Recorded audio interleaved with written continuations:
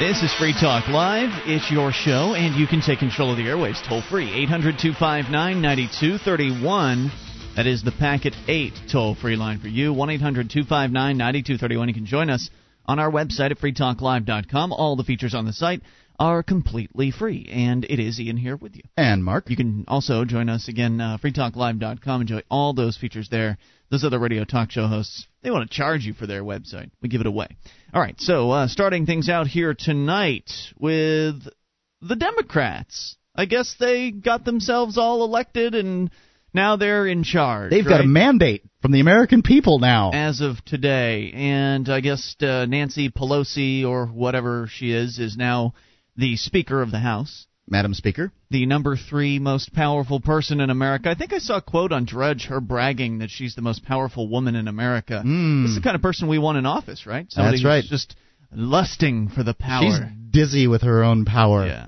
Oh, well, boy. You know, it's something of note. She has achieved the highest position, politically that a woman has achieved in America. Mm-hmm. I would say that, in my opinion, Oprah has done more than Nancy Pelosi. But I'd say you're right. Oprah provides a product that people want. Well, she got people to read. Awful as it is. Yeah, I mean, Oprah, whatever you think about her politics or her belief system or whatever, but at least she's encouraging people to read. Mm-hmm. I mean, there's some educational stuff that goes on in her show. You just have to throw away all the opinion. Well, since we've got the Democrats in, and remember, if this is your first time listening to Free Talk Live, we are not a Republican talk show. We're not a Democrat talk show, but I mean, we hate them both. The news, right? Exactly. The news of the day is about the Dems, so let's talk about them a little bit. Vin Saprinowitz from LouRockwell.com. The Interior Department signed blinding leases with some of America's largest oil companies back in 1998 and 1999, allowing the firms to drill in deep waters of the Gulf of Mexico,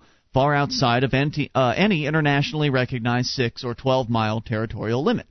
The government doesn't spend any money facilitating that expensive deep drilling, mind you. It doesn't subsidize those operations in any traditional use of the term. Rather, Washington charges the oil companies for the privilege of keeping our homes heated and our cars on the road, and then sharply restricts where in international waters that the drilling can occur. If the oil companies tried to get away with paying less than called for in the leases, what do you think would happen? So do you understand so far? The government is involved with leases with the oil companies. Sure. They're leasing property they don't own. Right. They're just saying, okay, you can go and drill here off in international waters in the Gulf of Mexico, and we promise not to blow you up. I mean, that's essentially the deal, right? I guess that's what it is, yeah. Deal. You either pay for this lease or you're going to have violence enacted on you. Well, instead, the oil companies are perfectly happy to pay the amounts agreed upon. I mean, cost of doing business. They want to get business done. They want to bring oil to Americans, so we can keep our homes warm up here in the north and keep driving. Well, the Democrats in Congress say the leases are flawed. The Interior Department wrote them incorrectly, apparently, and now the oil companies aren't required to pay enough. In fact, Speaker of the House Nancy Pelosi even refers to the difference between what the written leases call for the oil companies to pay and the amount she'd like them to pay, a government subsidy. Imagine that. That's pretty clever. Yeah, if you've been paying $3 a dozen for eggs, but the supermarket manager wishes that he charged you $10 a dozen. He's subsidizing you by $7. Yeah, he's been subsidizing you $7 a week, and he has a right to try to get it back. Now, this would be merely silly if the new majority Democrats hadn't now declared their plans to end those subsidies.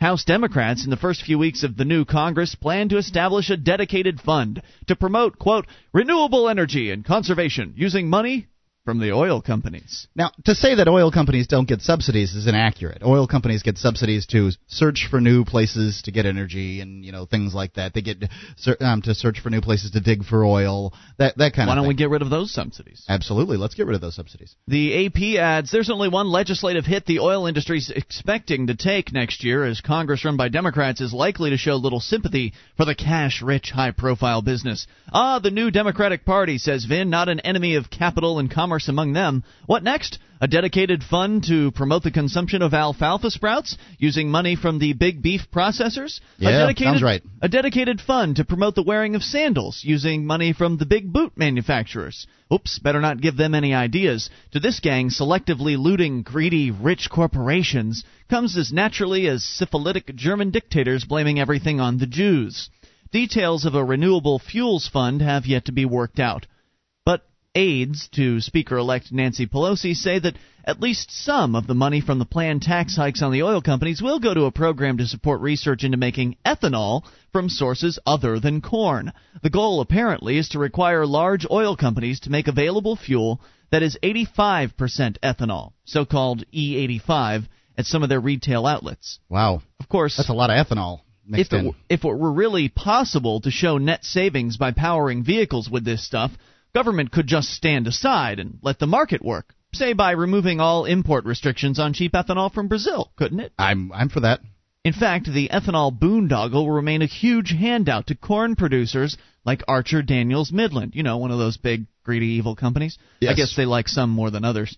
The real goal here being to make Americans crave $4 a gallon ethanol by forcing big oil to increase gasoline prices at the pump. Pelosi, California Democrat, recently told reporters, "What we'll do is roll back." I don't know what she sounds like making this up. "What we'll do is roll back the subsidies to big oil and use the resources to invest in a reserve for the research of alternative energy." Are these guys good or what? Raising taxes is rolling back tax breaks. Squeezing more leasing fees than called for in formal written contracts is rolling back the subsidies to big oil. What specific tax break are they talking about anyway? With the goal of promoting American manufacturing, Congress recently reduced the corporate tax rate on profits from products made in the United States. Although the oil companies didn't ask for the break and say they don't need it, it applies to them as well.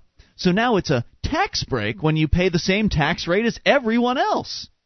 Democrats are also targeting other benefits for refinery investments and for expenditures for certain types of oil and gas exploration, says the AP.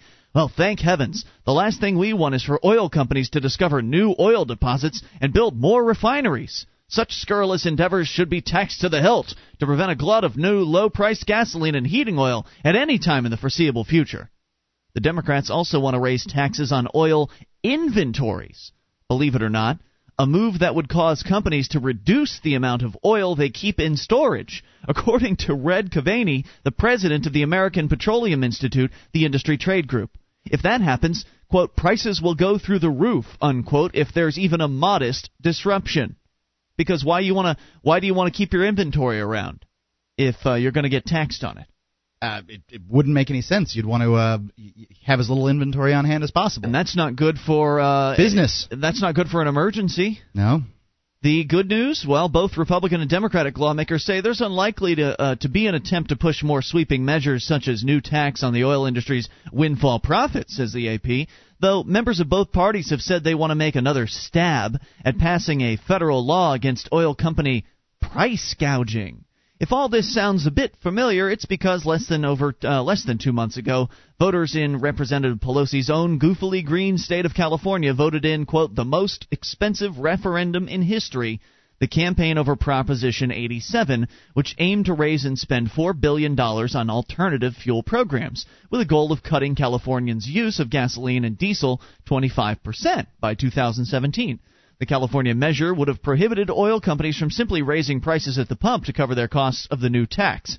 So they wanted to mandate that these people have less profits, essentially, is what they were trying to do. Yes, profits are bad. We must mandate that. Even the Los Angeles Times called Proposition 87 nutty and said that research into alternative energy sources was already booming in the state, driven by the market, not government. Proposition 87 was defeated 55% to 45%.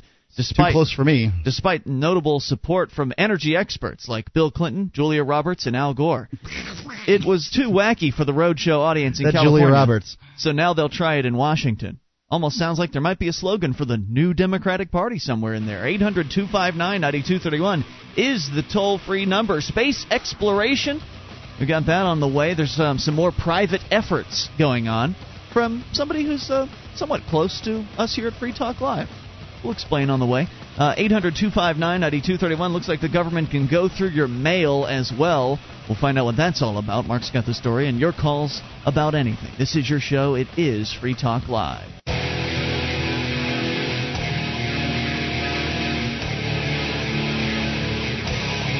This is Free Talk Live. It's your show, and you can take control of the airwaves. Toll-free number, 800-259-9231. That's 1-800-259-9231. The Packet 8 toll-free line for you. Ian here with you. And Mark. And you can join us on our website at freetalklive.com. All the features on the site are totally free, and that does include the archives. An entire year's worth of the show right there. Front page of the website for your downloading convenience at freetalklive.com. And what's your liberty issue? Is it privacy? Well, register now for the February 2007 New Hampshire Liberty Forum. Speakers include anti-Real ID activist Jim Harper from the Cato Institute. Also in attendance will be New Hampshire residents and legislators active in the fight against the National Real ID. freestateproject.org/Liberty Forum to learn more and to get registered. That's freestateproject.org/Liberty Forum. Mark, you're going to tell me about teens in trunks. Yes, I am. What's that all about? Well, there's a new trend among teens called trunking. It's very clever. What?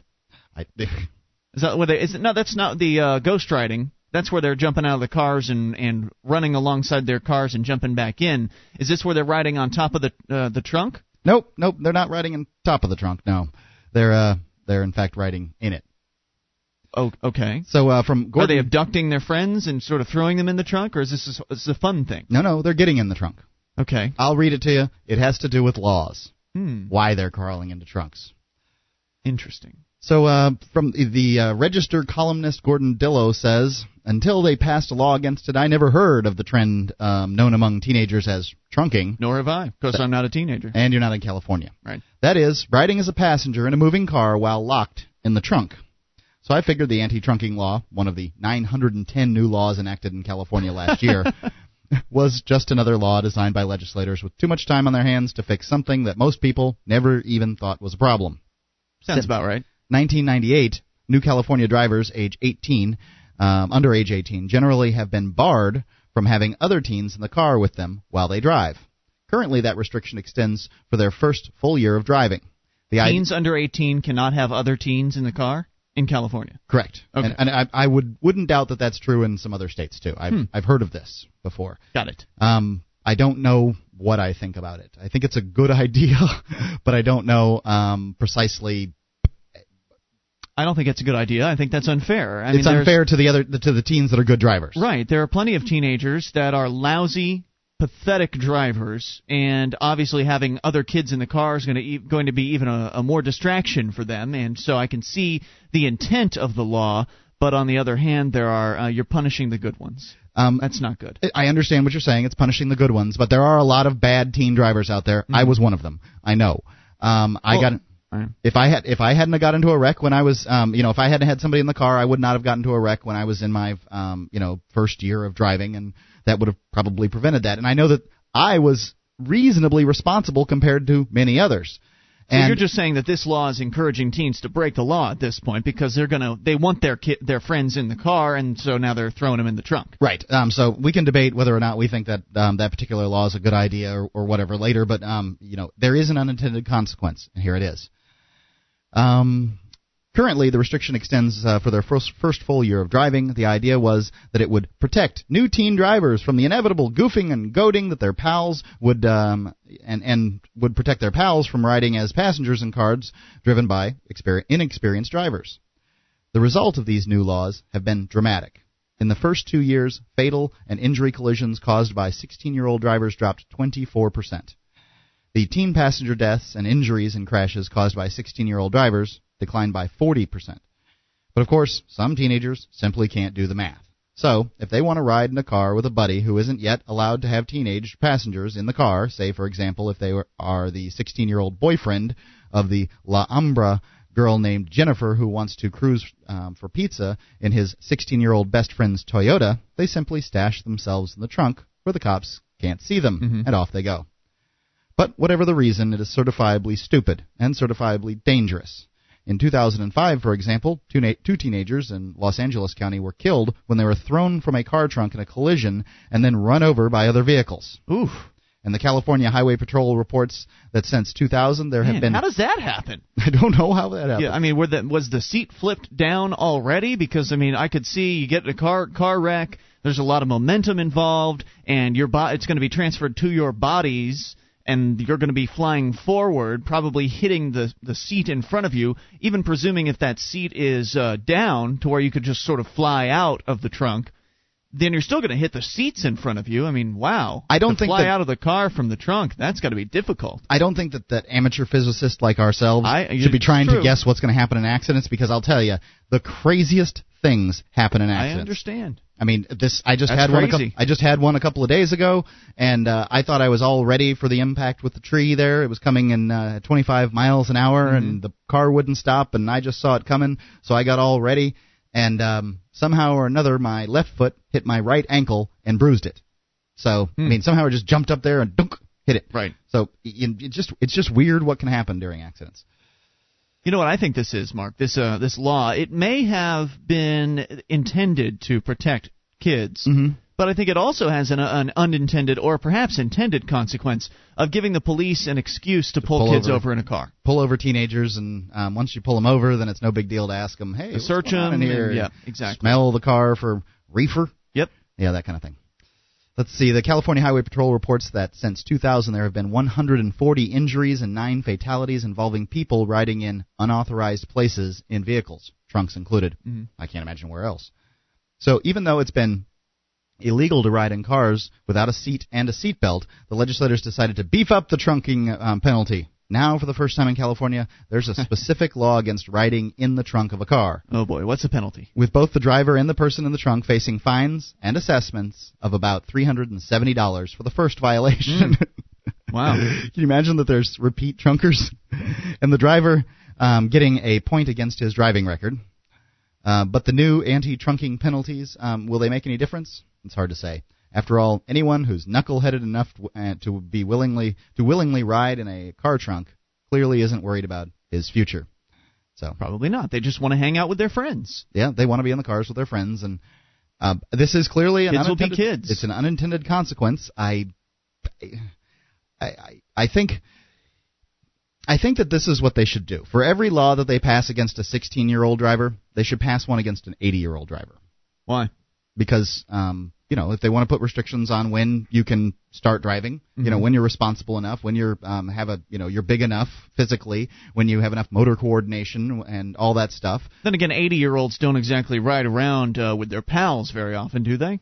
No, but you, as well as I know, well, you didn't get out much in Sarasota. You just would drive to work and back. But, man, if you go down one town south to Venice, because, everybody's parents live in Sarasota, and then their parents live in Venice, if you go down to Venice, it's like bumper cars and Lincolns down there. I mean, they're all over the place. They're making lefts from the right lanes, rights from the left lanes. I mean, those people are medicated out of their gourds. Yeah. And there's a point in life when you need to give up your driver's license. It's true. And I can't say that I know when that point is, because it should be different for every individual.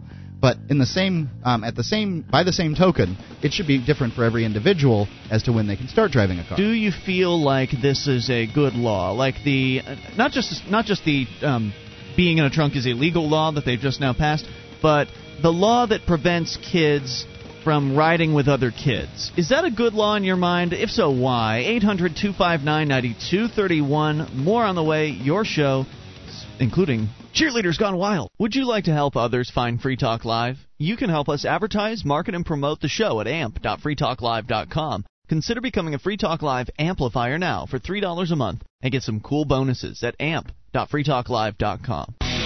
This is Free Talk Live. It's your show, and you can take control of the airwaves. Toll-free number, 800-259-9231. The Packet 8 toll-free line for you. It's Ian here with you. And Mark. And you can join us on our website at freetalklive.com. We've got the Shrine of Female Listeners there with dozens of ladies who've taken the time to send us their validated photo, and they're proving in the picture that they listen to the show. So head over to shrine.freetalklive.com to see what it's all about. That's shrine.freetalklive.com. And does your company have a bunch of unpaid receivables just sitting out there? Try SACL CAI. They do collection in a whole new way. SACL knows the way they treat your customer reflects on you. They record every customer interaction so you can check their work. Let SACL CAI handle any or all of your accounts receivable needs. See their banner at freetalklive.com or call 1-800-544-6359. That's 800-544-6359. Do business with businesses that support Free Talk Live. We were talking about this new California law that makes it illegal, the penalty of $370 for the first offense, if police catch teenagers with people in their trunk. Now, the reason this law has come into effect is because, well, government creates laws and creates programs, and their laws and programs create unintended consequences. And in this case, teens riding in other teens' trunks is a consequence of them outlawing teens riding next to one another in the seats of the car. Because apparently if you're 16 and you just get your driver's license for at least the first year, I believe it was, right, of your having that license, you cannot have anyone who is of the same age range as you in the car with you. Unless you have an adult with you or something like that. There's some exception. Yeah, some exception. Right. But it's essentially just making it so the kids who already hate the law, I mean, kids already have a healthy disrespect for the law simply because the law says they can't drink, the law says they can't smoke pot, the law says they can't have sex. I mean, the kids don't like the law. This is why the cops get called pigs, because kids don't like laws. And so now you're passing more laws to get the kids to disrespect your laws even more and to hate the police even more. That's one of the other unintended consequences of all this, Mark. And so kids are now riding with kids in the trunk. We've discovered that even though the fatality rate has allegedly gone down for car crashes and that sort of thing, now it's going up. Now there are people dying because they're in the trunk, whereas they might have survived had they been sitting in the passenger seat. Well, at this point, there's been 140 injuries and 9 fatalities involving people riding in unauthorized places. They don't say anything about people getting caught in trunks and dying from exposure in there. I would think that's going to happen if it hasn't, but you're still talking about a very small number of teens. It seems to me like this law is working. As much as I hate the I don't like the idea. To make teens disrespect the law and hate the law. Sure, it's working in that way. And it's causing deaths. A reduction in deaths and injuries. I wonder the other thing you've got to remember statistics. I always question. I understand you do, but I would suspect that this gentleman is probably. I would assume he has done his work and gone to the motor vehicles and that kind of thing. Maybe he just got it off of a press release. I don't know, but it doesn't seem like it because he said he just heard of trunking. I understand why somebody wouldn't want why a teenager wouldn't want a law passed about them driving, but the fact is they're driving on the road that I'm driving on. Mm-hmm. So I'm exposed to them in that two-ton killing machine that they may not have the healthy respect for that I do. And that's why they pass laws like this, is because teenagers give them all the ammunition in the world. They're the worst drivers on the road. We have all been teenagers, and we've all done the dumb things that teenagers do. For some reason, after I didn't get my first speeding ticket till I was 23. I understand. There are some great teen drivers out there, Ian. Well, but after school, when it was rainy, my friend Chad would always pull the emergency brake, and we'd do 180s in the middle of the road and these back roads on the way back from school and that kind of thing. Strange. I haven't felt the urge to do that since I was 17. I mean, it just doesn't happen. Adults don't do that kind of thing. So it makes sense. It stands to reason that there's going to be more laws on, the demographic that is the worst driver. Well, it seems to me, Mark, that this is just going to do nothing but make it so driving while teen is going to be another offense that it will give cops an excuse to pull people over with and harass teenagers even more. And maybe you're going to save a few lives, but maybe I should be for this because it'll just make people hate the law even more. I think I'm for this law at this point. Let's go to Dead Meat in Florida. You're on Free Talk Live with Ian and Mark. Hello. Hi guys. Hey, what's on your mind? Hey, I got a couple disappointments. Number one is that Mark didn't come and visit me while he was in Sarasota. That made me sad. That's a shame. I was out singing karaoke, man. You could have come and seen me at the Cabana. Oh, see, I don't go to the Cabana. There's only like 10 people that show up there. Man, that place was packed. There must have been 50 people at the Cabana. Don't touch anything. You could get tetanus, though. And most of the time I go there, it's either alive or it's dead. One of All the right, two. so no one knows where the cabana is. Let's get into something that people care about. Dead Meat, what else you got on your mind? The second one was you've been going over a lot of cop stories lately, but you didn't read mine that I sent in where the kid got killed over PlayStation 3 by the cops. Oh, this was back in December, right? That's correct. Yeah, I don't know. It was just the kid was allegedly, I guess, somebody who held someone up in order to get the PlayStation 3. Wasn't that correct? Yeah, he beat the crap out of a kid he saw get two of them. Right. Well, I didn't really feel sorry for the. And then he got shot when the cops raided his house. Right. Yeah, I didn't really feel sorry for that kid in that particular case, so that's why I elected to not share that on air. But yeah. Neither did I. But the best thing to do is to recommend you don't go to the door with a game controller in your hand. Otherwise, you might get shot. That is apparently what happened in that case.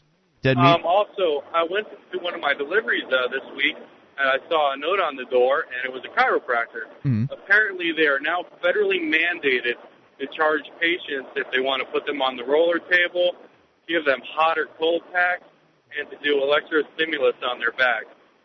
They're mandated to charge what, a tax? Federally mandated to charge patients for those services. Wait, they're charging for the services, or are they charging a tax for those services?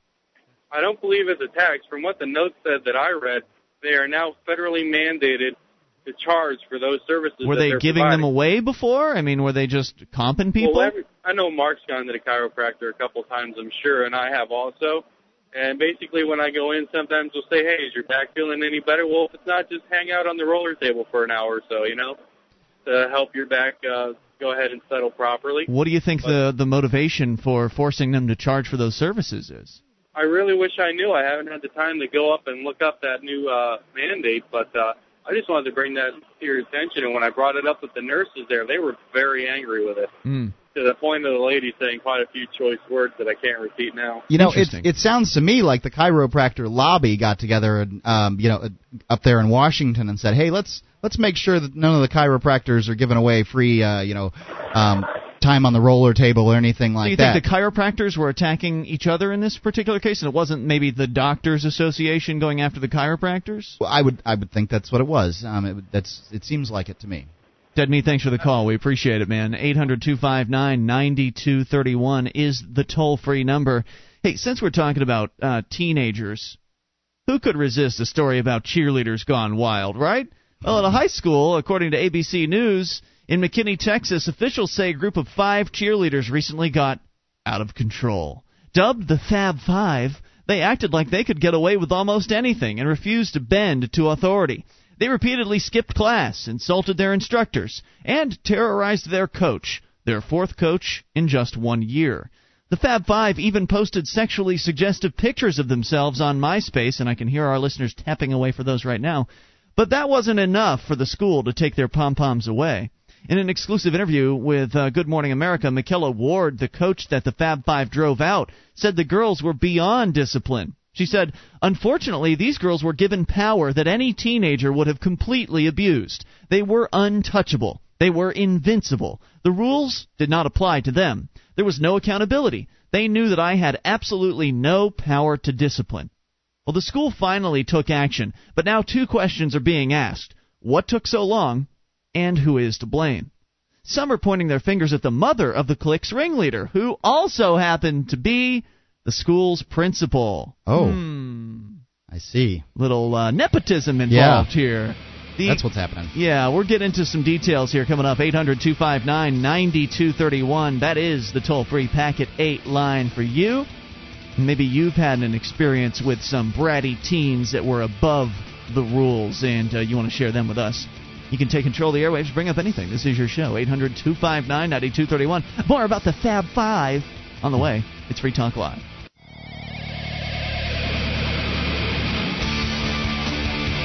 This is Free Talk Live. It's your show. You take control of the airwaves. Toll free, 800-259-9231.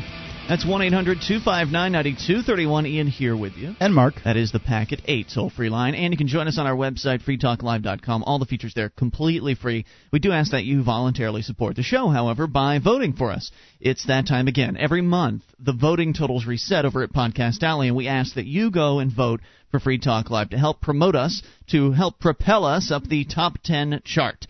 I believe we're last time I looked, was at number 2 in the world, still at number 2.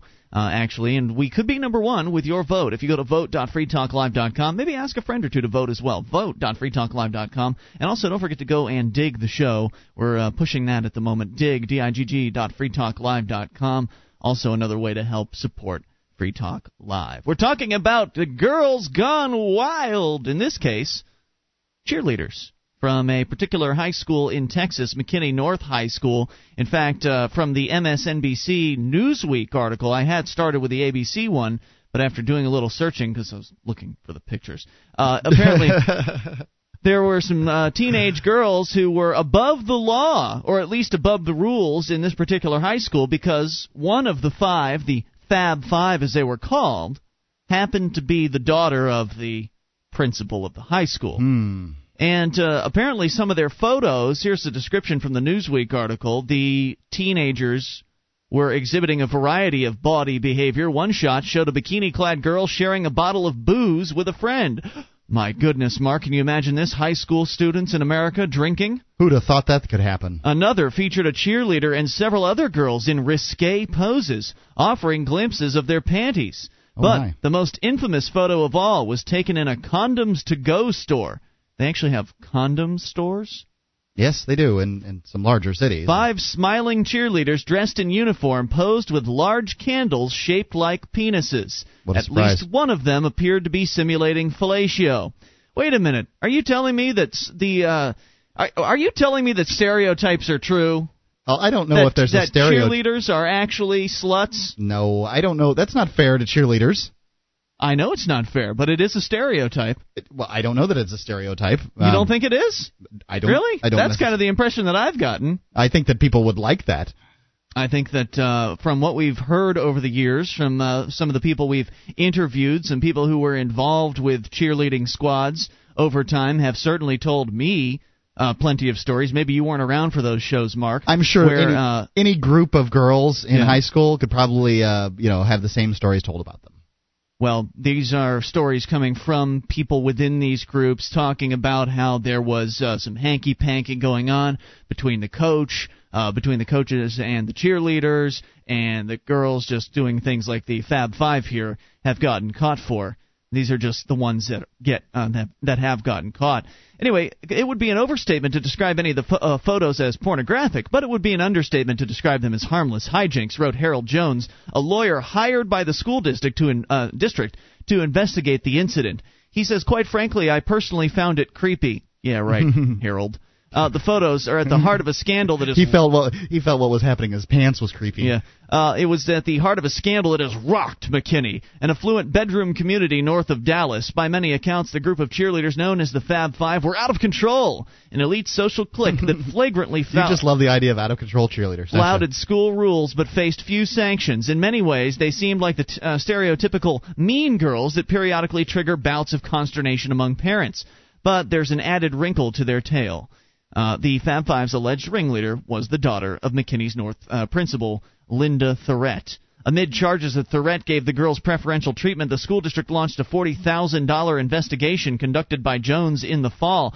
Now, who do you think paid for this $40,000 investigation? Did it come out of Miss Thorette's paycheck? No. That came out of the taxpayers' the general fund. Great. So because there was some hoes acting out, the taxpayers got to pay an extra $40,000 to investigate the hoes acting out. Yes. To pay some lawyer and some group of bureaucrats to poke around the internet and look at slutty pictures. That's what happened? It would be one thing if the parents of the school were paying for it, but no. Everybody in that whole school district paid for this $40,000 investigation. Well, I don't know about you, but I don't think that me, as being a parent of even if my kids were at the school, I wouldn't want to pay for that. I'm just saying that it would be one thing if the parents of the students at the school paid for it. It's something entirely different than when I have to pay for it. Now, I don't because I'm not in this school district, but I would if it was this school district. The lawyer apparently was the guy who got to conduct the investigation. Harold, the one who found the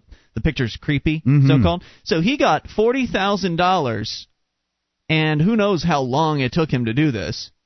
Oh, God, I haven't written this report yet. By the way, his report was 70 pages long. That's a lot of pages that's to really write on a MySpace account. Yeah. which harshly criticized Thurett and assistant principal Richard Brunner, helped prompt Thurett's resignation on December 21st. Brunner remains on paid leave as he fights to retain his job. But Jones's report takes plenty of others to task as well, from parents to police, saying kids will be kids, but adults have to be adults. Sadly, in this saga, I was struck by the reticence of many adults to accept the role of being the grown-up. The cheerleaders had reportedly been a menace long before the condom store episode, according to the report, when one teacher told a squad member to quit chatting on her cell phone in class. The girl replied, "Shut up, I'm talking to my mom." Oh, dear God. On a separate occasion, she offered this response to the teacher's reprimand: "Pull your panties out of a wad." Gang members were nothing compared to these girls, the teacher told Jones. They believe they cannot be touched. The girls were apparently just as ornery in their cheerleading activities, leading 5 coaches to quit in the last 3 years alone. The principal's daughter... Come on, these girls were responsible for 5 coaches quitting? Apparently, that's the claim. He did a $40,000 investigation, Mark. Well, 5 coaches may very well have left. I doubt very seriously they cited those 5 girls as the reason. Well, if you can't discipline them, if any time you try to discipline the girls as the coach, you're rebuffed by the principal of the school...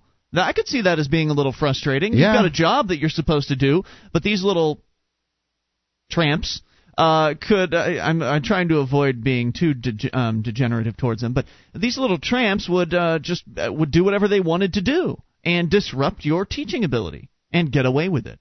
Anyway, after the incident, apparently instead of kicking the daughter off of the squad after she flipped off one of her former coaches, the school administrators allowed her to quit. They do sound like they were hell on wheels. So she could try out the following year. After the incident, the coach told Jones that Thurett, quote, tried to ruin my life over this. I was called a liar, crazy, on meds. This was the principal calling the coach those things. Wow. The problems culminated this fall under the most recent cheerleading coach, Michelle Ward. Through her relationship with the girls, though her relationship started off amicably, things quickly soured. Among the pranks that they allegedly pulled on Ward, giving her what the report described as a chocolate tampon.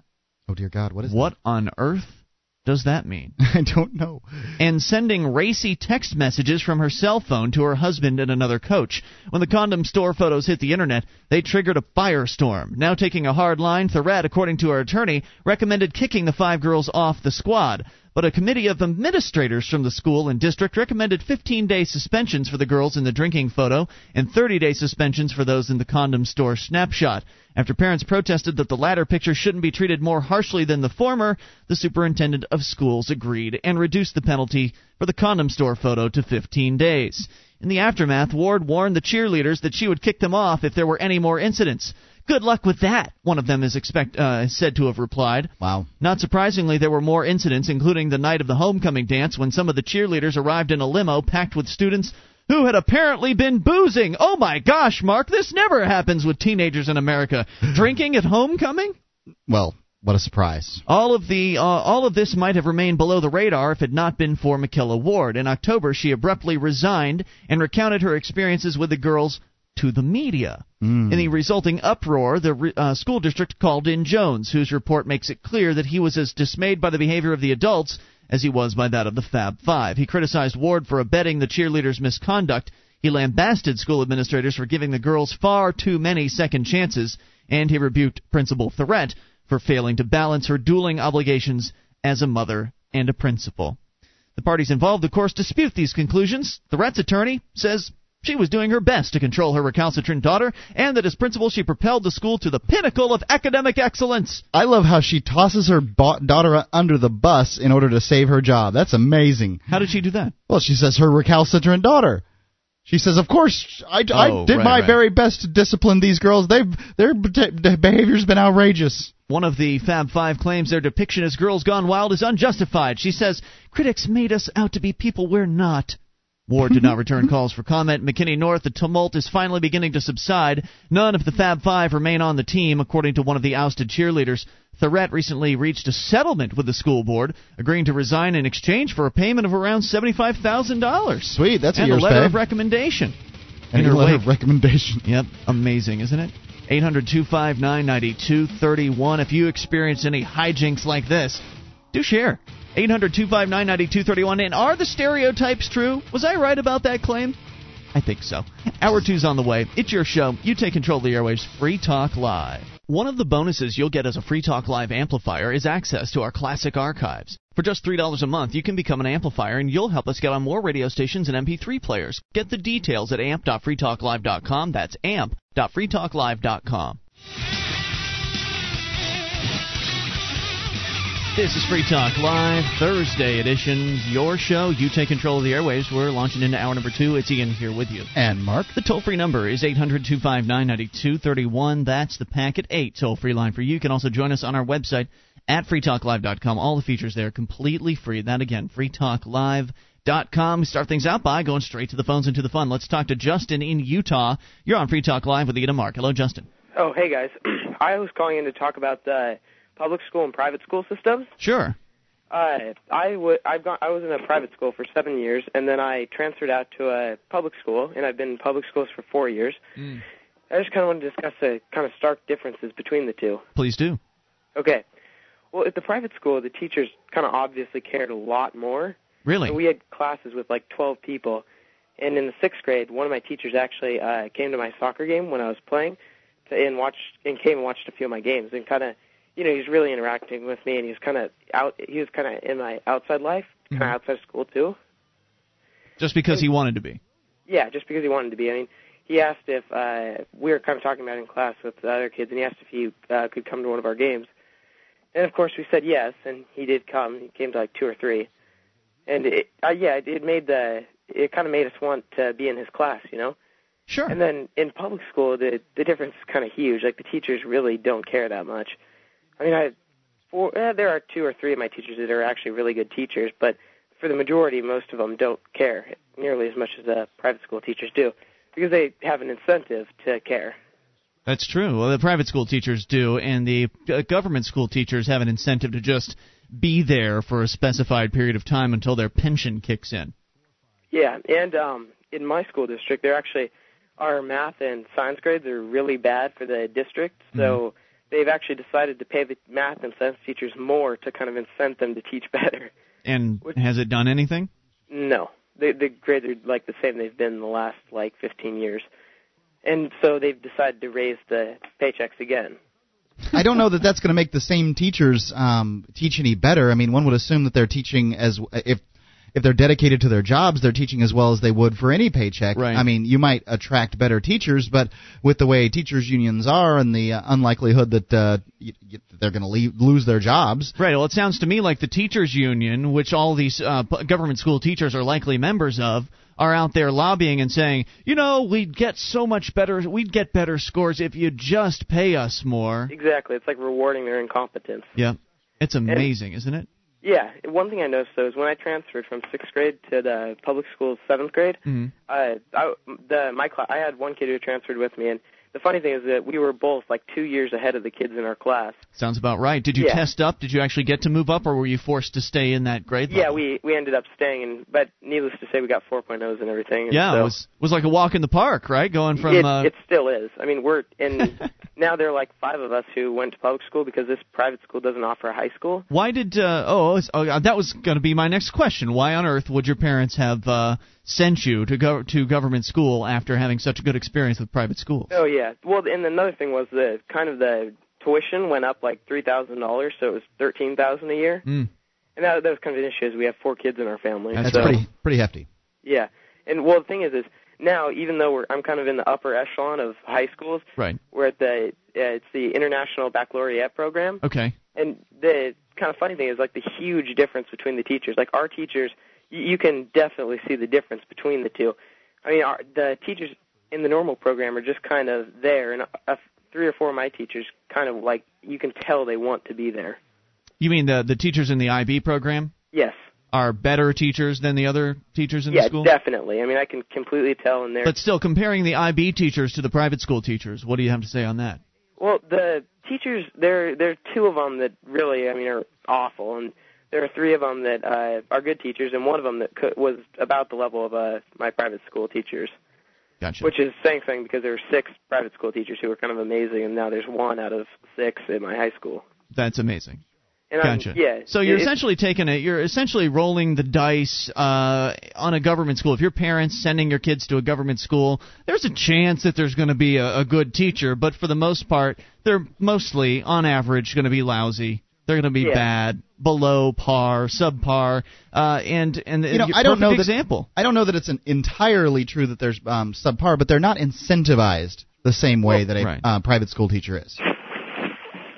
All I know is what Justin is telling me here, Mark. And he's telling me that he's experiencing subpar teaching. And yes, it is because of the incentives. Yes, if the incentives were changed, then they would either straighten up and become good teachers, or they'd be replaced by good teachers. Yeah, and I'm a reporter on our school's newspaper, and I'm actually writing an article on this topic. And I've actually kind of had to take some of the stuff out of it that I was writing. Yeah, they're going to get angry. Censorship. Yeah, exactly. Like the principal is kind of angered by it. The principal, not only will the principal be angry, but the principal's angry because he or she knows that when that article gets published, or if it were to get published, he'd hear it from a lot of the teachers on campus, and you'd probably feel it from the teachers as well, because they'd be ticked at you.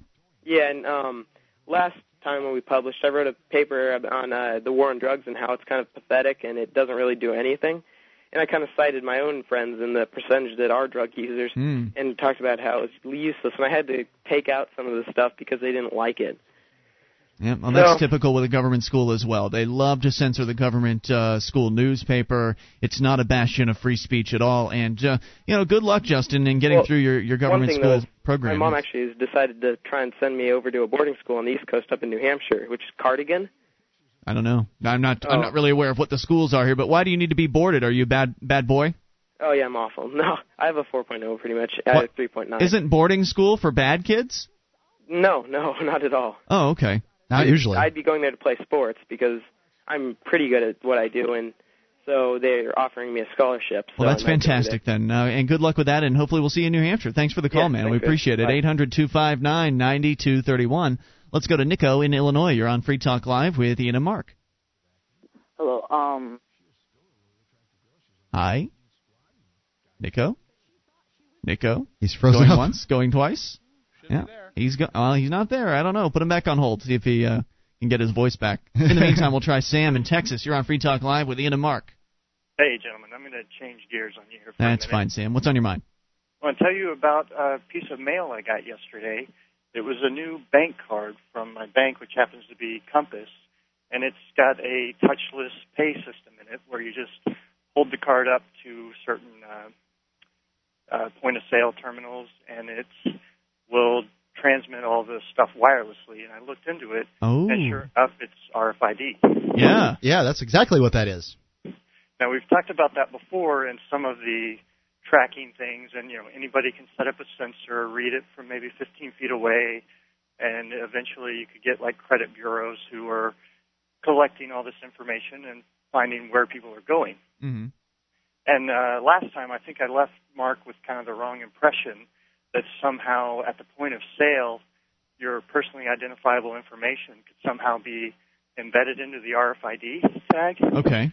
But that's not actually the case. The RFID number, it's just like a serial number, isn't actually changed. It's just that those two pieces of information are tied together and then fed off somewhere for post-processing. So wait, you're saying that when you scan the card, it essentially takes the ID number from the card and then runs it through a data bank and pulls, using that ID number, pulls your information? Is that what you're saying? I'm not sure if it works that way, but anybody who wanted to set up a scanner or a reader could get that number. And then if somebody were to sell my contact information, like the bank were to sell my contact information to somebody like a credit bureau, those two pieces could be tied together, and then I can be tracked anywhere I go. And because that's a credit card, that's something I carry in my wallet that's with me all the time. Right. So they're tracking me wherever I go. Well, I've heard what you can do about these RFID chips is, sometimes when you get a credit card, it's not completely done, so you have to put it in the microwave for about 3 seconds. Yeah, well, I'll tell you what I did. I took it back up to my bank, and I happened to have a check that I needed to deposit that was generated a CTR for the government to look into my business. Okay. And I let them know that I was not very pleased about this. I wanted to talk to the bank manager who was out sick, but the employees were talking about it a little bit, and I explained how it's a complete violation of my privacy, and they didn't seem to get it. Started looking at the card kind of funny, and then one of the other tellers said, "Oh yeah, well it's for security." Yeah, of course it is. Well, you don't want the terrorists to get your information, do you? Thanks for the call, man. We appreciate hearing from you. 800-259-9231. It's going to be a hard fight against this RFID because it's going to be in everything. Coming soon.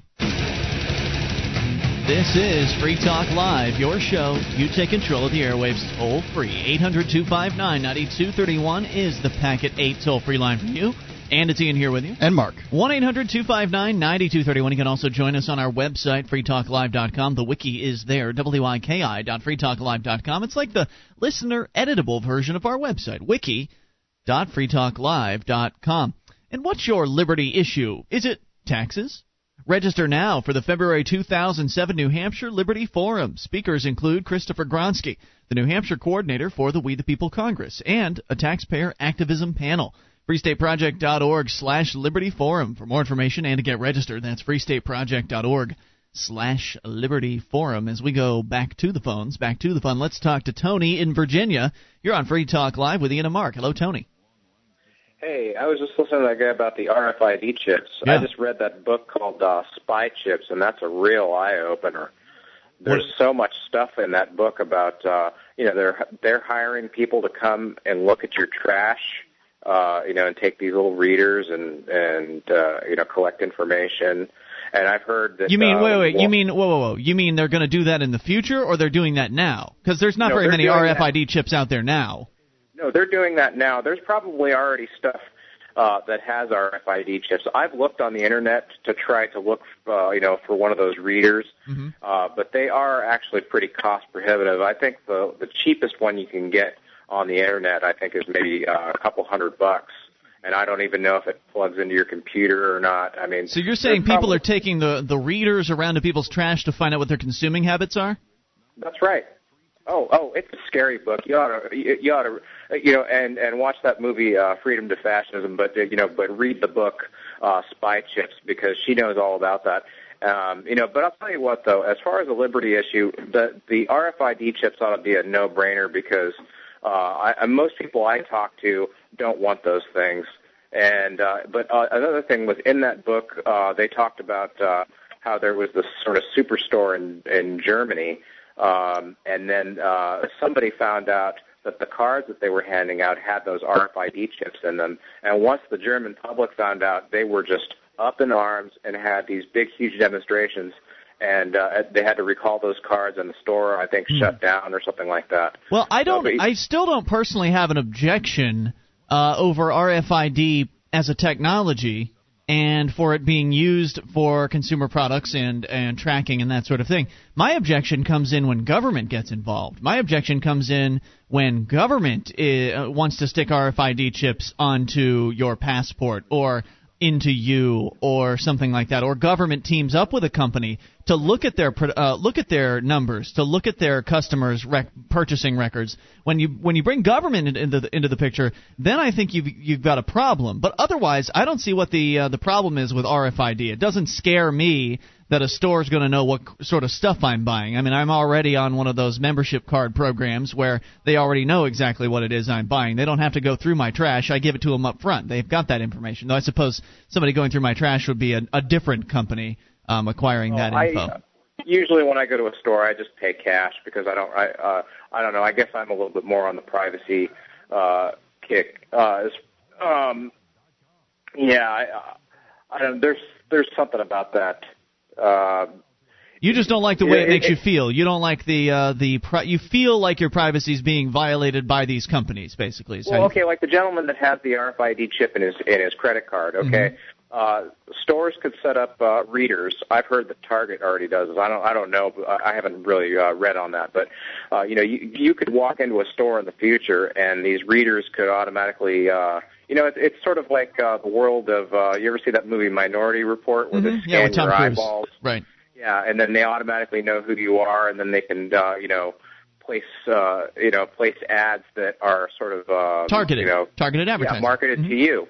Well, they can do that. They're even talking about, maybe taking price tags off the shelves, and a loaf of bread would be $5 to one person. Yeah, and I think that's absurd. I can't imagine that any company would get away with something like that. Like, how could they sell that to people? How could a company say that? How could a company get people through their door when people would know that the prices adjust according to a variety of factors about them themselves? I wouldn't shop at a place like that. I'll tell you exactly how they could sell it. They'd sell it as a security device, just like that guy was talking about when he walked into the bank. And No. How would that make me more secure to have a price adjust on a shelf? Grocery stores sell price. Grocery stores sell price. They send out circulars. I mean, people care how much a per pound hamburger is. They care how much a loaf of bread is. I don't see for a second that that's going to happen.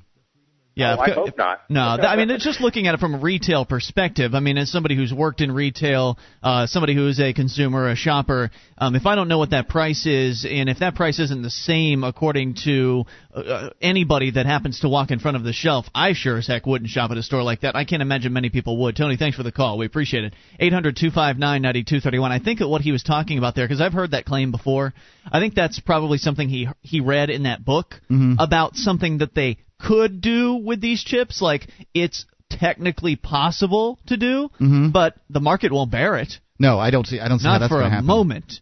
800-259-9231. Let's go to Nico. He's back in Illinois. You're back on Free Talk Live with Ian and Mark. Nico, attempt number 2. Hello? Hey, you're on the air. What's on your mind? All right, sorry, my cell phone cut out. That's okay. Go for it. All right, but with the RFID thing, he was talking about how they could put it in trash cans to see what people are consuming and stuff. Well, they'd be scanning your trash to see if you're throwing away any RFID chips. Right, like in packaging and that sort of thing. Okay. Well, I thought you actually had it on your show, but it could have been on another show. But basically, what I heard was in England and Australia and stuff, they were in certain cities they were doing a thing on the trash cans that the city provided, where they had RFID tags on there, so they can monitor what trash is going in and out of the cans and stuff, and that way they can set restrictions on how much trash people throw out and stuff like that. Now, how could they? How would an RFID chip have anything to do with trash? I mean, an RFID chip just sits there unless a reader comes along and reads its information. Mm-hmm. It doesn't have anything to do with. I mean, it can't weigh things. It can't calculate the amount of aluminum cans that's in a can. I don't understand exactly, Nico. But I'm saying, if there's stuff like a mechanical equipment already in these cans that already allows them to weigh the trash and stuff like that, I guess they could put it on an RFID tag. I could be wrong. Yeah, it sounds kind of questionable. I mean, I understand that the governments like to spend a lot of money on boondoggles, but to imagine that they're going to have a trash can, a self-weighing garbage can sounds really expensive. Yeah, with a scale built into it, I don't think that's going to be the case. It'd be cheaper for them to just put a scale in the back of the garbage truck, dump the trash in, take the weight and jot it down. But nonetheless, there are certainly some things, and Nico, thanks for the call. We appreciate it. 800-259-9231. Oh, there's a lot of disturbing things that could be done with RFID Absolutely. chips when the government gets involved, and we're not trying to minimize that. But, I don't want the government having that kind of information. They're only going to abuse it. 1-800-259-9231. That's where I'm with you on that one, Mark. Governments and RFID chips should not be combined. Industry, the marketplace, let the market decide. The market will. I mean, like the caller said, the people in Germany allegedly rose up against one particular company. That was the market speaking there. You take control of the airwaves, 800-259-9231. Brandon in Japan on the way. Your calls as well. And teenagers playing house with real babies in the UK. We'll tell you about it. Our archives, website, and podcast will continue to stay free. But if you think other people deserve to hear this show, consider becoming a Free Talk Live amplifier for just $3 a month at amp.freetalklive.com. Help free some minds. Visit amp.freetalklive.com. This is Free Talk Live, your show. You take control of the airwaves toll-free. 800-259-9231.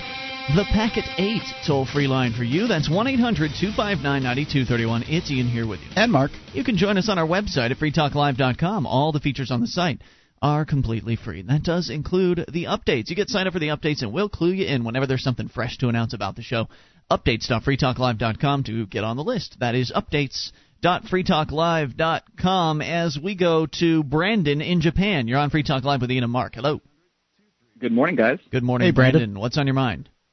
Not too much. Hey, I know you guys are talking a lot about RFIDs, but I want to switch it back over to private and public education again. Sure.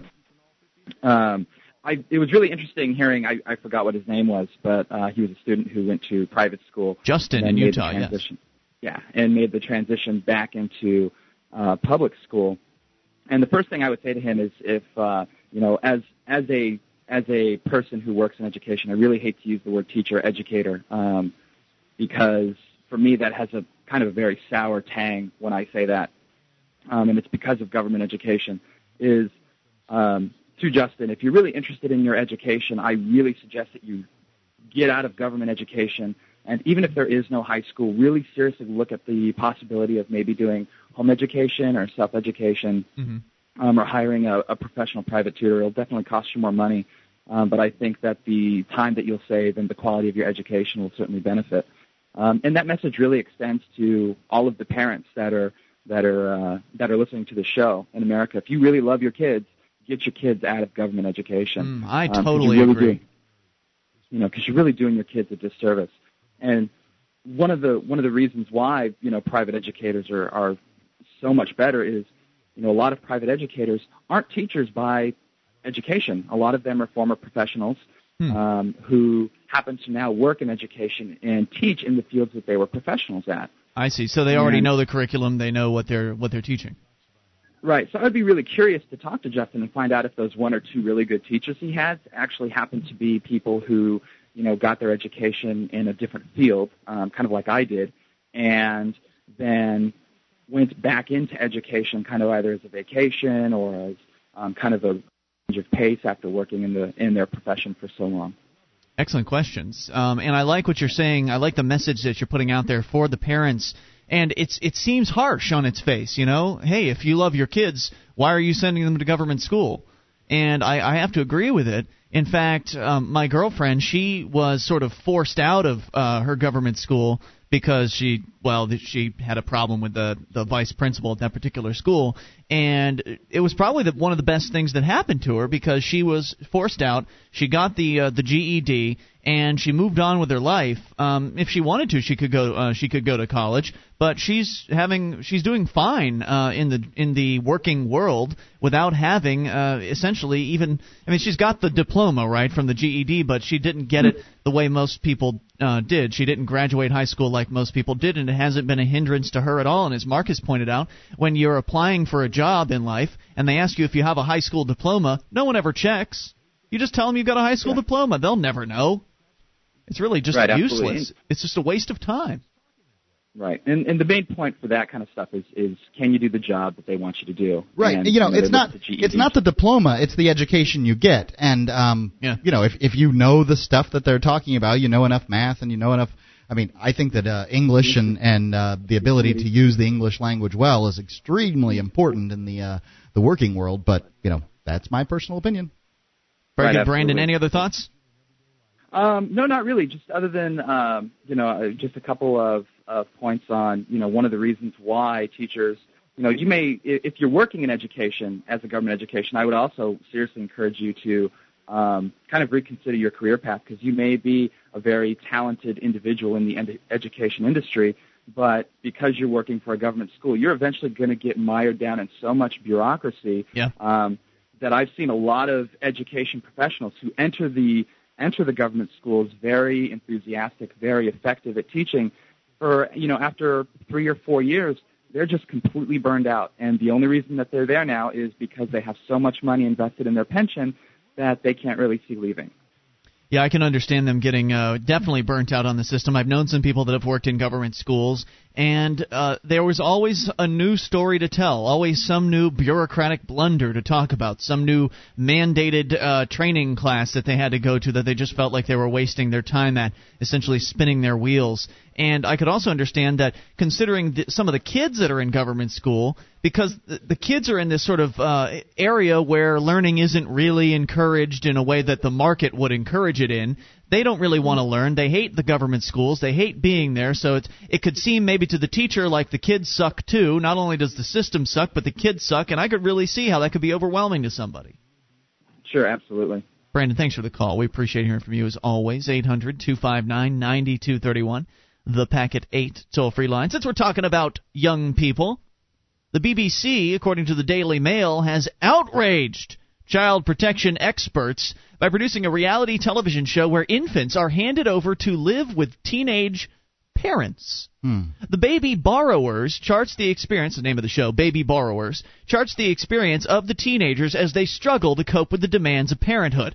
5 couples aged between 16 and 19 were filmed attempting to care for tiny babies and young children. Local officials were so concerned about the very real risk of physical and psychological damage to the children that they urged the BBC to cancel the series. Who's going to damage, the teenagers or the babies? The teenagers are going to damage the babies. I see. Because having a baby could really damage a teenager. In one episode, now these aren't their real babies, though. You understand? I understand. Right. Okay. In one episode, a 10-year-old goes without food for a day during what the BBC describes as a unique social experiment. On another occasion, a baby had to be removed from the care of one couple as their relationship fell apart. Yet the corporation ignored formal protests, refusing to allow social workers on the set to monitor filming, and has been accused of cynically putting babies and children at risk for the sake of entertainment. The BBC insists, however, that it has taken extraordinary steps to ensure the safety of the children and claimed that it had worked with one specialist charity to ensure the series was handled with sensitivity. But the charity, Teens and Toddlers, which runs classes for teenagers wanting a family in order to demonstrate the harsh reality of parenthood, denied taking any part in the program. Director Peter Hines said they felt uncomfortable when asked if they would get involved. He says, "We were not sure about the supervision and professionalism of those involved. We didn't get enough details, and we declined to be involved further." The 8-episode Fly on the Wall series will be shown on the digital channel BBC over 8 days. It features 5 teenage sets of parents who are moved into a street of empty houses on the edge of Norwich. After caring for their baby, the teenage couples are subsequently given a toddler to look after for 3 days. Then a child under 10, and finally a teenager. Up to 25 children aged between 6 months and 14 years old were used for the program. I think it sounds kind of interesting. Sounds like entertaining television to me. I don't see any real dangers here. Something terrible could happen, but something terrible could happen anytime. They call it a fly on the wall program, which makes it sound like they're just going to be cameras in the house.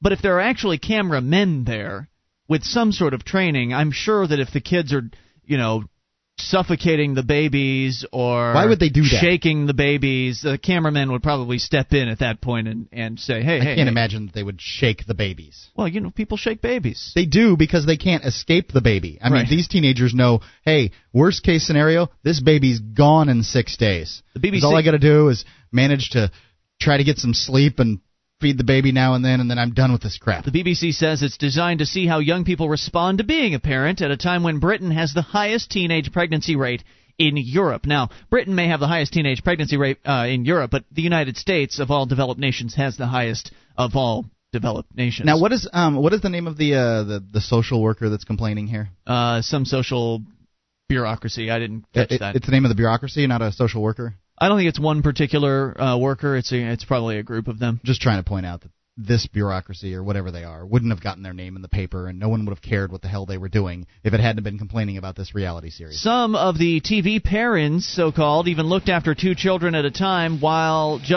juggling household budgets in their own relationships. The real parents of the babies and children watched the action unfold nearby via monitors, along with trained child care professionals and registered childminders. How about jobs? Did the teenagers have jobs at the same time? Because if you're just watching some kids and balancing your checkbook, you don't have a very busy day. I think you can handle it. Yeah, I wonder about that as well. Nonetheless, sounds like it'd be an interesting little experiment. More on the way. Your show, you take control. This is Free Talk Live. This is Free Talk Live. Your show, you take control of the airwaves toll free. 800-259-9231. Bring up anything. Ian here with you. And Mark. 1-800-259-9231 is the Packet 8 toll free line for you. And you can join us on our website at freetalklive.com. All the features on the site are completely free. And that does include the live streams that we have there and everything else at freetalklive.com, that we do ask you for voluntary support. Those other radio talk show hosts want to charge you $5, $6, $7 a month for their websites features. We give it all away up front, but we do ask that you buy some stuff in return, like some Free Talk Live branded merchandise, like our Free Talk Live hats and T-shirts, as well as DVD collector sets, the Free Marketeer flag, a variety of products there at store.freetalklive.com. That's where you can place your order and browse around, store.freetalklive.com. And another place you can shop and help Free Talk Live is at amazon.freetalklive.com. They are the world's largest internet retailer. They've got 35 categories of products, everything from their brand new grocery store, that's right, you can now actually buy food at Amazon now, to the usual stuff, DVDs, books, office products, furniture. It's all there. Amazon.freetalklive.com. Anything you purchase, Free Talk Live gets a percentage of. Oh, and I mentioned that there was some space news, Mark, about private space travel with somebody who's at least a few degrees separated from Free Talk Live. It's the billionaire founder of Amazon.com. Oh, God. He's actually behind a private space organization. And we've talked about the Spaceship One, right? We've talked about the X Prize. There was another guy, I don't remember his name. There was another group that was looking that's up. There's a variety of private organizations now jumping into the space game. Now that it's legal, there's a lot of rich people that want to go to space, and they're willing to build spaceships to get there. Well, according to the BBC, the billionaire founder of Amazon.com has released the first images of the launch of a private spacecraft that could bring space travel to the masses. A video of the cone-shaped Goddard vehicle shows it climbing to about 285 feet before returning back to Earth. So it's a rocket. That's correct. Okay. The test launch took place in November of 2006 in a remote part of Texas, but details have only now been released. The images mark the first time that Jeff Bezos has broken his silence on the work of his space company, Blue Origin. Writing on the company's website, Bezos said, quote, "We're working patiently and step by step to lower the cost of space flight so that many people can afford to go, and so that we humans can better continue exploring the solar system." Now, look at that. I mean, look at that vision statement there, and compare it to anything that NASA has ever said. What's NASA been talking about? They want to explore the solar system, but they want to keep it in their own camp. They don't want to allow anybody else up there. Well, they don't seem to be getting very far in the solar system. No. The last thing that we did that was really of any import, as far as I can tell, is walked on the moon in the 60s. Well, they've sent a few satellites out there. They've sent I would agree that putting the satellites from a commercial standpoint is a great thing. Well, now the commercial people have been doing that on their own. I didn't mean satellites. I meant the Explorer thing. There's some rocket cameras. That goes We've shot out, cameras into space. Yeah, it goes really far out to Pluto and stuff like that. Fabulous. But what about people? Right. There's no mission statement there for NASA. I mean, all we've done with people since the 60s is shoot them up into the air and let them circle the Earth. They stay up there a period of time, and then they come back. I'm sure they do all kinds of really valuable experiments while they're up there, like, what direction does my hair grow when there's no gravity? And, is it possible to pee in space? Well, you say they've done valuable experiments. From what we've seen in our history of looking at NASA, critically looking at them on this show, turns out there haven't been any real results from generally the NASA experiment. Yeah, the great thing about the space program has been what people have developed what companies have developed for the space program, not what has been developed as a result of the can beetles live in space stuff. So I'm just looking at the NASA website to see if there's some sort of mission statement, or it's just something that we could maybe compare to this gentleman from Amazon.com. I don't see anything that's jumping out at me here. Okay, here we go. About NASA. Blah, blah, blah. Oh, there's the bureaucrats that are in charge. You can find out about them. Frequently asked questions. I'll see if I can dig it up here. But in the meantime, we'll talk Amazon, because this guy's doing something for humanity. Jeff Bezos from Amazon.com, his company Blue Origin, working patiently and step by step to lower the cost of spaceflight so that many people can afford to go, and so that we humans can better continue exploring the solar system. I like it. How much money is there going to be in the first, for the first company that can get you up there and circle you around the Earth a few times? there's going to be a whole lot of people want to do that. They want to feel that weightlessness. They want to experience that. Then next comes the first space hotel, a private space station where they'll have rooms and that kind of thing. You can experience being up there for days or weeks at a time, depending on how long you want to pay. I just see a real industry here just in space tourism, and we don't even have to get to the moon. What's the first question on the NASA frequently asked questions file? How do I get a job at NASA? So we'll go back to Amazon. He says, accomplishing this mission will take a long time, and we're working on it methodically. Mr. Bezos founded Blue Origin in 2000 with the intention of developing a vertical takeoff and landing vehicle called New Shepard, able to take passengers to the edge of space. No timescale for commercial trips have been announced, but documents released by the Federal Aviation Administration suggest they could start as early as 2010. The latest videos show there's still a lot of development work to do before the company reaches that stage. The footage shot in November from a site east of El Paso, Texas, shows the first craft to launch under the New Shepard program. Called Goddard, the retro-looking development vehicle is shown standing on 4 legs before blasting off in a cloud of smoke from thrusters on its base. The vehicle continues to ascend for approximately 10 seconds, reaching a height of nearly 300 feet. It then starts to descend before making a controlled landing back on its feet approximately 25 seconds after takeoff. The launch, described by Mr. Bezos as both useful and fun, was watched by friends, family, and a team of engineers. He says, my only job at the launch was to open the champagne, says Mr. Bezos.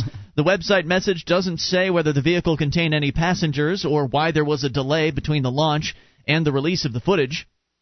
Bezos now hopes to recruit a team of engineers to the New Shepard program to develop the design and increase the altitude and duration of flight. So you've got a proof of concept at this point. You've got a vehicle that was able to go up almost 300 feet and land on its feet when it returned. It's not going to take them long to tweak this. It amazes me that they can do that you can shoot it up in the air like that, and then it can come back down and land on its own little feet. And this thing is not the size. I mean, I'm looking at the Goddard here, a picture, and of course we link to all these on our bulletin board system, so you'll be able to see it later on at freetalklive.com. But this is being carried on the back of a semi-rig. Unlike the space shuttle, which is this tremendously large device that hasn't changed significantly in the last several decades. That's one of the neat things that you're going to see about private space exploration and space development is competition is going to really keep the space vehicles small. It's going to keep them affordable. And Bezos and the other guys, Richard Branson, all those other people that are competing in this field, within a matter of years, we're going to start seeing space tourism. We're going to start seeing it become affordable because of these capitalists, these wonderful people with money to invest in the future of space travel.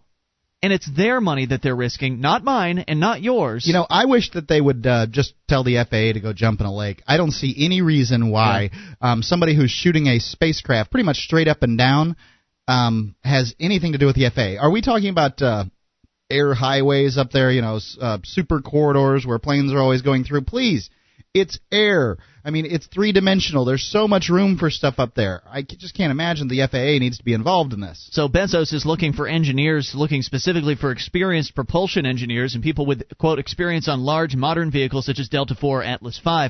Blue Origin is one of several private companies vying to open up space to the public. U.S.-based Space Adventures has already taken 4 space tourists to the International Space Station, while in September of 2006, Sir Richard Branson unveiled a mock-up of a rocket-powered vehicle that will carry 6 passengers and 2 pilots to an altitude of about 85 miles. His Virgin Galactic design is based on Spaceship One, the craft designed by Scaled Composites that won the Ansari X Prize in 2005. The first passengers could take off in 2009. So you've got 2010 being a target date for Bezos from Amazon. You've got Richard Branson targeting 2009 for the first passengers in his vehicle. Other entrepreneurs jostling for their place in space, and this is the one I was trying to remember, include hotel tycoon Robert Bigelow, who launched Genesis 1, an experimental inflatable spacecraft, in July of 2006. So there you've got at least 3 different competitors that we know of.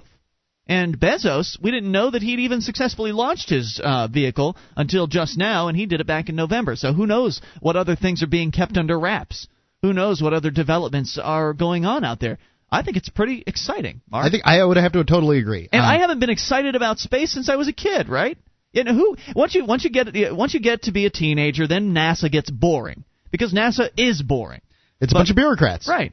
And NASA's pathetic as far as its failure rate is concerned. They very rarely launch anything, and of the few times that they actually do launch things, you got spacecraft going up in flames, parts falling all across the United States. That could happen to any company, but it seems like putting bureaucrats in charge of building things, it's more likely. It's close enough for government work, yeah, right? Exactly. 800-259-9231. Hour 3 is on the way.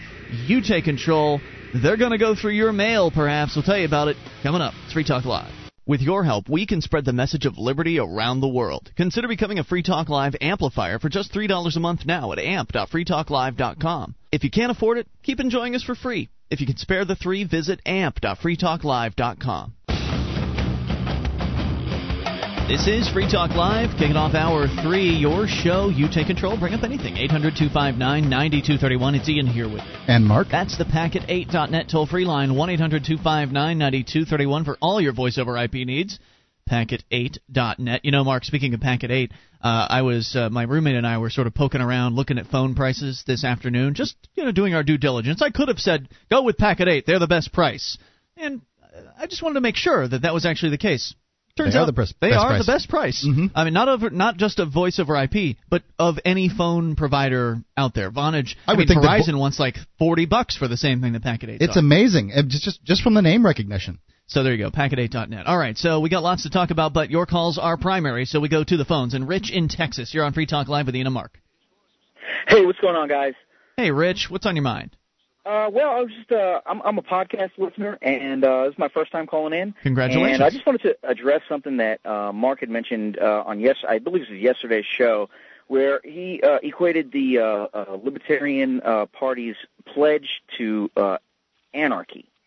Mm-hmm. And he did. And I think that's incorrect. I think that what that equates to is a government that steps in only when I try to hurt you or take your stuff. Well, how does that government that steps in when you try to hurt me and take my stuff, how does that government exist and pay for itself? Yeah,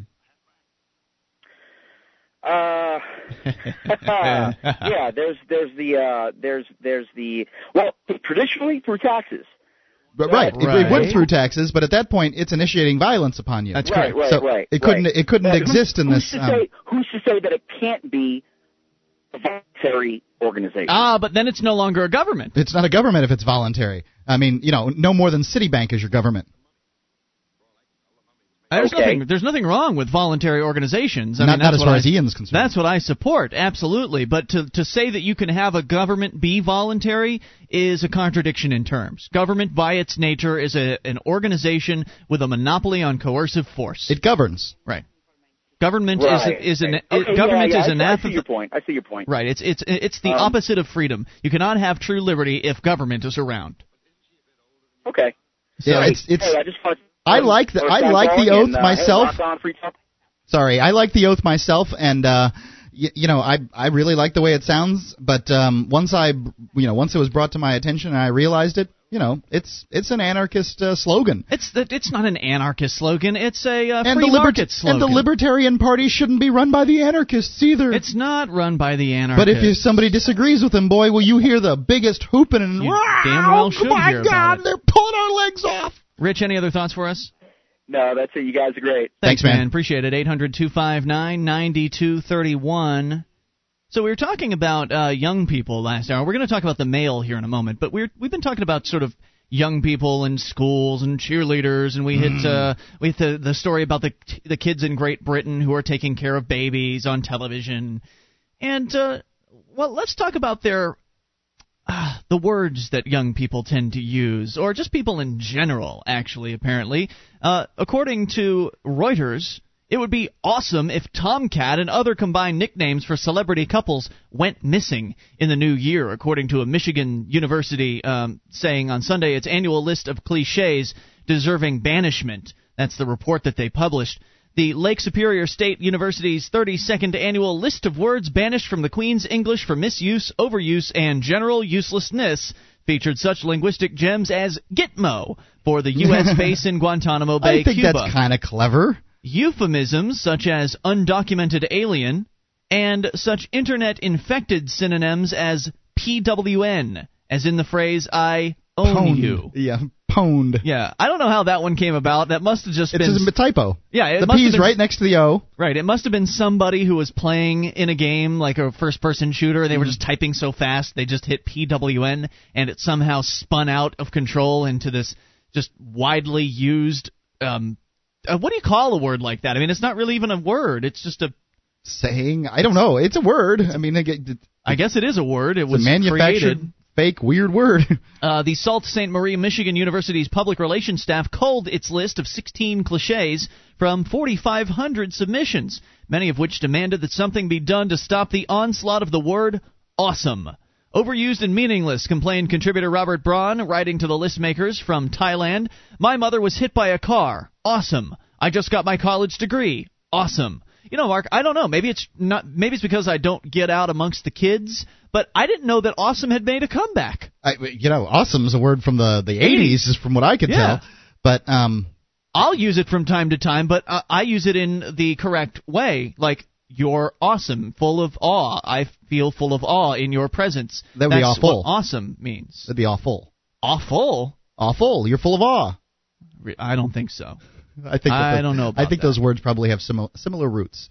But either way, etymology I think is the right term. You know, I don't have a problem with awesome as an exclamation. I mean, cool, wow, neat, zonkers. Who cares?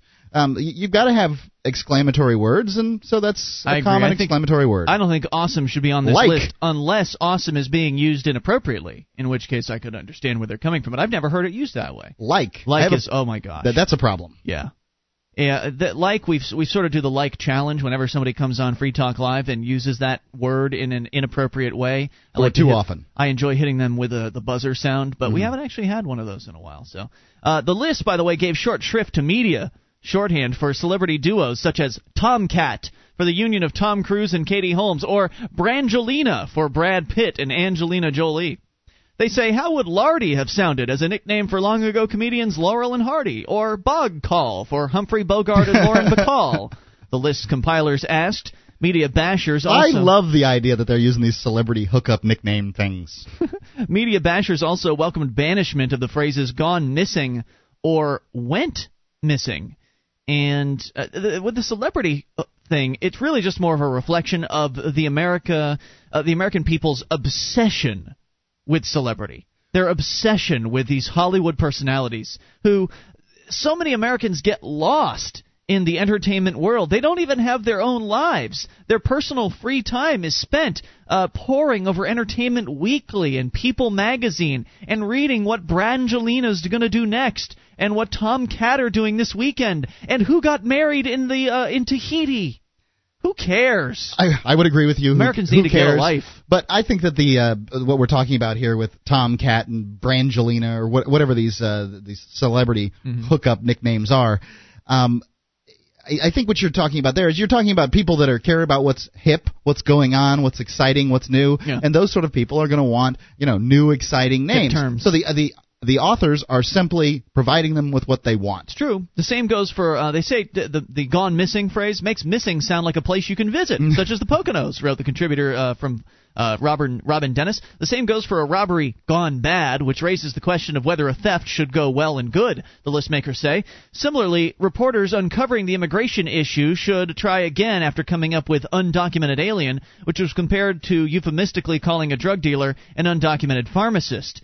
The list also decried the use in everyday speech of the Internet typographical error PWN, which, as used when a game player tells his defeated opponent, I PWN you, instead of own you. Truthiness, popularized by comedian Stephen Colbert as... I think that's a great word, as long as you know what the definition of truthiness is, which is it's like the truth. It's covered in truthiness, although it's not. Apparently, comedian Stephen Colbert defined it as truth unencumbered by the facts, may have been named as one of the top U.S. television buzzwords of last year in August by the Global Language Monitor. But on this list, it's overstayed its welcome. The list also suggested that the partners of pregnant women might save some embarrassment by avoiding "we're pregnant" when only one of you is, said the list. As for those enticing real estate advertisements that boast of amenities, contributor Morris Conklin, writing from Portugal, noted that the ads never say the bathroom apologizes for cracked linoleum or kitchen laments pathetic placement of electrical outlets. Finally, contributor Joy Wiltsis of Fort Collins, Colorado, wanted to correct the sounds healthy comment in reference to a nutritious lunch, such as a fish sandwich. If my lunch were healthy, it would still be swimming somewhere. Grilled and nestled in salad greens, it's healthful. You know, I love those the books that you see when you go to like Staples and Office Max and those kind of places. Have you seen the Eats, Shoots, and Leaves with the pandas on the front? I've not. If you put a comma in, you know, if you remove a comma, then the panda eats, shoots with a gun, and then leaves, rather than eating, shoots, and leaves. I think cute. It's great. 800-259-9231. So just some fun with language there. Your calls about anything on the way. They're going to go through your mail, and maybe Pat Robertson has a crystal ball for you in the future.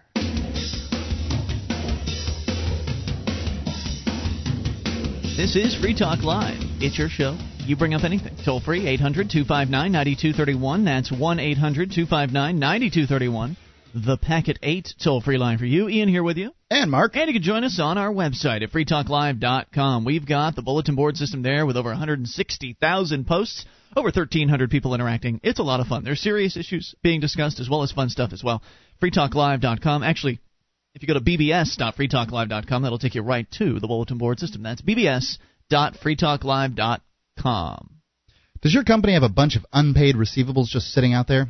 Try SACL CAI. They do collection in a whole new way. SACL knows that the way they treat your customer reflects on you. They record every customer interaction so you can check their work. Let SACL CAI handle all of your accounts receivable needs. See their banner at freetalklive.com or call 1-800-544-6359. Do business with businesses that support FTL. SACL CAI. To the phones, to the fun. John in New York, you're on Free Talk Live with Ian and Mark. Hello, John. Hi, how's it going? Great. What's on your mind? I recently I was on the internet and I seen this video. It's called "Screw Loose Change," and it's a counter video that's attacking Loose Change's claims that 911 was an inside job. It actually explains a lot of facts that show that those buildings actually could have went down because of fire. Not just that, it explained the plane that hit the Pentagon. They're saying that if a missile had hit that plane, then how could 5 light poles went down? A missile is not large enough to take down those planes. And it showed extra images of what had happened that day. Like in Loose Change, they didn't show a power generator that got hit while the plane was going down. Yeah, there's all kinds of, the Loose Change video is all kinds of just inaccurate, just bad investigation, bad reporting, a lot of hype. And I haven't seen the video you're referring to, but I've heard a lot about it. It's supposed to be pretty good. There's also some great websites out there that outline with citations of sources, which Loose Change very rarely does during its runtime. The counterclaims, the people that are debunking Loose Change, have all kinds of sources and all kinds of information for people to dig through. And I think it's good that you brought it up, John. Yes. Yeah, I mean, when I first saw Loose Change, I thought it was the truth. I thought that everything was factual, but after watching this the Screw Loose Change video, I'm starting to realize, yeah, there are a lot of openings. And it makes you realize how easily manipulated we can be, right? Because I agree with you. When I saw Loose Change, I thought, wow, man, they really did a great job with that. And they did. They did a wonderful editing job, and they did a wonderful production job, but only because it led you to believe certain things that were just not backed up by evidence. Yeah, they edited and produced the facts. Yep, and so essentially, let's see, oh gosh, I forget the loosechangeguide.com was the other website. So if you enjoyed the video, you should go to loosechangeguide.com, and they just step-by-step, you'll probably see a lot of the same stuff there. Also 911myths.com is another good one. So these are the debunking sites, the sites that are debunking the conspiracy theories. Does this mean that I believe that the government wasn't behind it? I don't know who was behind it. I don't know. I don't believe the government story, and I don't believe the conspiracy theorists either. And as we pointed out before, it doesn't matter who was behind 9/11. What matters is what has happened as a result, and that is that government has gotten bigger, more intrusive, more oppressive than it ever has been, and that's what we're fighting against. Yes. John, any other thoughts for us? No. Thank you very much. Thank you, man. We're glad you're out there, and thanks for the call. 800-259-9231. When I saw the Loose Change Guide and read through that, I mean, it was it had locked my attention because it was so interesting. Because I was realizing that I had been duped, and it made me feel like a sucker, and I was. And a lot of other people have been suckers who have seen loose change. I remember I had a friend of mine, my old roommate, came by he was visiting from California when I was down in Florida, and he said, "Oh, I've got this video you've got to see, man." And what do you think it was? Well, it was loose change, and he was talking about how it was made by some guys in California, and it's an underground video, and it's being distributed. He was really excited about it. He thought he'd really stumbled onto something important. And I didn't. It was hard to. And it was loose change. Right. It was hard to tell him at that. I mean, at that point, I hadn't seen Loose Change Guide, but I knew enough that it was questionable at that point in my mind, and I just felt kind of bad for him, because he was going around telling his friends about it. With me, it was okay because I understood. I understand what the conspiracy theorists are out there doing, and I feel sort of sorry for people that are sort of suckered in by their claims. But with other people who might have had more respect for him at that time, had he come and shown that video to them, if they hadn't been persuaded and convinced, they might have been persuaded to think that he was a nut job. And that makes me feel bad, because I like the guy. I don't know. I mean, I'm not sure that the people would think that entirely. I mean, people realize that it's a well-produced little film, and the people can get excited by things like this. I'm not sure. I don't know. I just feel like you can alienate some friendships by going around showing conspiracy videos to people. That's all. I mean, maybe they're the more closed-minded of your friends. But I think if you pound your friends with them, you can alienate them. Just if you pound them with membership in the Cub Scouts or your local church, you're going to alienate them. Good point. I got that feeling, though. I got that feeling of, oh boy, is he going to ask me to sign up for a network marketing firm next? I kind of got that feeling like, oh boy, no, he's been suckered in. That kind of feeling. Like you feel a little bit, you don't feel quite as good about your old friend as you might have beforehand. That's all. That's all I'm saying. I'm just saying how I felt about it as somebody who understood what the conspiracy theory was. I don't know how somebody would feel had they not even understood what the conspiracy theories wanted. I had a friend, I wouldn't call them a close friend, but a lady I knew at church. She proposed to me in conversation at one point that the Oklahoma bombing was some sort of government conspiracy. I dismissed what she said as kookery, but it didn't make me think any. You didn't think any less of her? I didn't think any less of her. I mean, she's got some weird theory on the Oklahoma bombing thing. What if she'd said she wanted you to watch a video about it? It would depend on how convenient it was for me to watch the video, but if she wastes spends too much time on it, then I wouldn't have been interested. Evangelical broadcaster Pat Robertson, according to the AP, said Tuesday that God has told him that a terrorist attack on the United States would cause a mass killing in late 2007. All right, Mark, let's make a note. Let's make a note for the end of 2007 to find out if a terrorist attack in the United States has caused a mass killing. Now, he says, I'm not necessarily, because, he's saying God has spoken to him. Now, if he's Pat Robertson, he is a religious leader. People follow this man. He's like the Pope of Christianity. He's got the hotline to God. Right, so now the Pope's supposedly the only person in the world who can actually talk to God, so I'd like to see Pat and the Pope go kind of one-on-one to prove who really does talk to God. What are you going to do, ask God questions? And, whoever gets the most answers right wins? I don't know. I just would like to see them argue with one another as to show, because the Pope's going to say he's the only one who can talk to God. But then Pat's going to say, no, I talk to God too. And I'd just like to see, Pat, maybe he could prove it, that he talks to God. And in fact, I'd like to see the Pope prove it. If this mass killing happens, then maybe Pat really does talk to God. He says, though he does say, I'm not necessarily saying it's going to be nuclear. He said during his News and Talk television show on the 700 Club, the Lord didn't say nuclear. God didn't tell me nuclear. But I do believe it will be something like that. Robertson what's said... like nuclear? God, I don't know. Not me either. A big bomb. But you have big bombs, and then you have nuclear bombs, and the difference is night and day. Robertson, not an expert in military warfare, but... Neither is Pat Robertson, apparently. That's what I said. Robertson, not an expert. He said God did tell him about the impending tragedy during a recent prayer retreat. We'll get into the details here. 800-259-9231. Maybe you talk to God. You can share that with us as well. It's Free Talk Live. Would you like to help others find Free Talk Live? You can help us advertise, market, and promote the show at amp.freetalklive.com. Consider becoming a Free Talk Live amplifier now for $3 a month and get some cool bonuses at amp.freetalklive.com. This is Free Talk Live. It's your show, and you can take control of the airwaves. Toll free, 800-259-9231. That is the Packet 8 toll-free line for you. Ian here with you. And Mark. And you can join us on our website at freetalklive.com. All the features there completely free. That includes the Shrine of Female Listeners, the archives, the wiki, the updates, all of it on the house at freetalklive.com.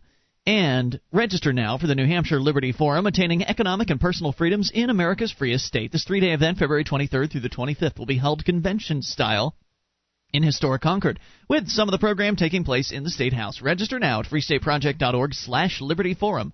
That's freestateproject.org/libertyforum. Pat Robertson, he's the religious leader and a Christian religious leader, host of the 700 Club on the Christian Broadcasting Network, got on the air apparently on Tuesday or recently and claimed that he's been talking with God. And God told him that there was going to be a terrorist attack on the United States in 2007. As he described it, it would be a mass killing. Now, God didn't tell him that it was going to be a nuclear attack. He did, though, say it would be something like that. Mm-hmm. God said he told him about this during, or I guess Robertson said God told him about this during a recent prayer retreat. God also said, he claims, that major cities and possibly millions of people will be affected by the attack, which should take place sometime after September. Now, he's saying, he's hemming and hawing, he's hedging his bets a little bit. Maybe it'll take place sometime after September, but he's pretty much saying that in 2007, the word of God is that there's going to be a massive terrorist attack here in the United States. So, I guess if there's not a massive terrorist attack by the end of 2007, we've proven that Pat Robertson either can't talk to God or there's something wrong with the connection. Maybe it's a little hissy, a little bit of static on the line at the time when they're having their little chats. He suggested in January... I don't know why he does this stuff. I guess his flock eat it up, don't you think? I would guess that his screws have come loose. Well, he's still on television. He's still in charge of the Christian Broadcasting Network, and he probably still has people watching him eating up this information. Can you imagine the Christians that watch this guy sitting there saying, Reverend Pat, we're packing our supplies right now. We're ready, Reverend Pat. You tell us what to do. We'll do anything you say. I mean, can you imagine somebody listening to this man and thinking he's got a head on his shoulders, thinking that he's conscious, that he's sane? No. Well, there are people that think that. Otherwise, he wouldn't be as popular as he is. Robertson suggested in January of 2006 that God punished then-Israeli Prime Minister Ariel Sharon with a stroke for ceding Israel-controlled land to the Palestinians. The broadcaster predicted in January of 2004 that President Bush would easily win re-election.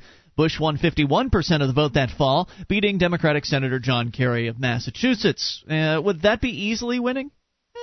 Could be argued. The 2005 Robertson in 2005, Robertson predicted that Bush would have victory after victory in his second term. He said Social Security reform proposals would be approved, and Bush would nominate conservative judges to federal courts.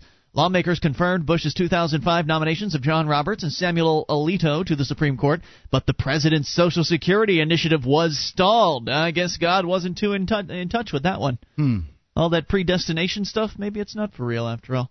He says, I have a relatively good track record, he says. Sometimes I miss. He is a psychic. He's the nation's most vaunted psychic at this point, Pat Robertson.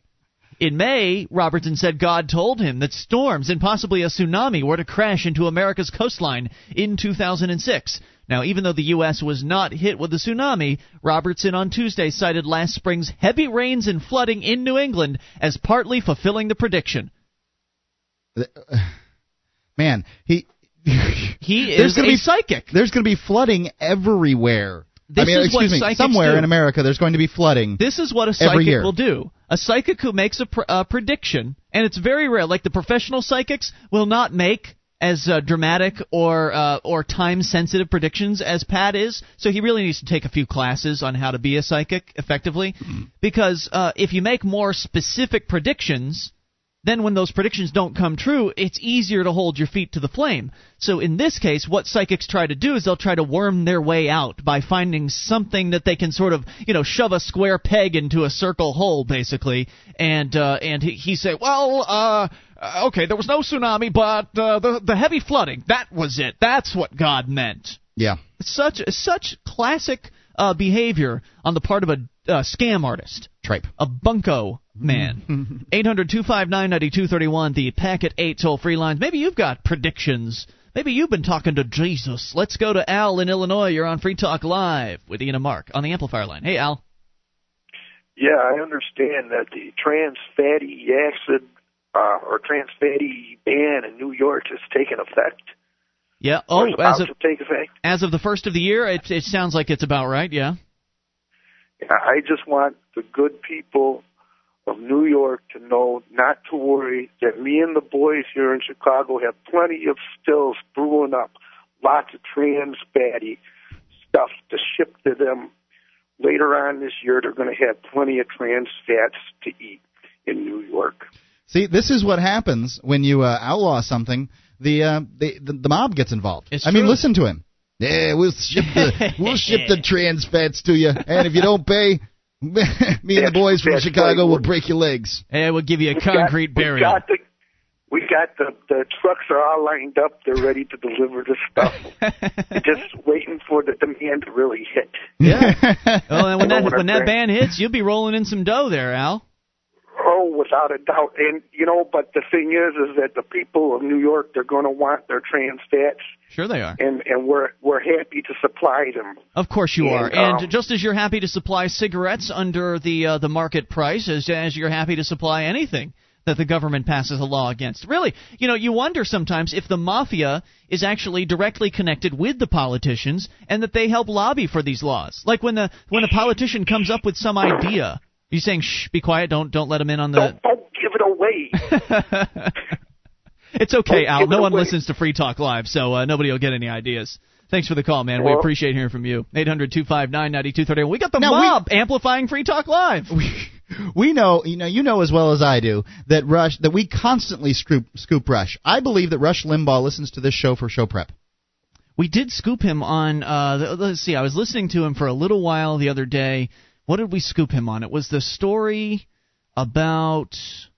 We scoop him all the time. Yeah, we have scooped him. We're on earlier. We're on. We're at sort of the beginning of the news day, as it were. Yeah. So. 800-259-9231. So there you go. One of the mobsters in Illinois listening to Free Talk Live, amplifying the show. Hey, I'll take it where I can get it. Yeah. I don't complain. I don't care where you got your money from, as long as you send it to me. All right. Let's see. Hey, Mark, you got something about the government going through people's mail. What's happening there?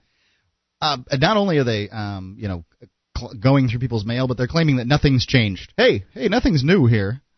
AP, Washington, a signing statement attached to postal legislation by President Bush last month may have opened the way for the government to open mail without a warrant.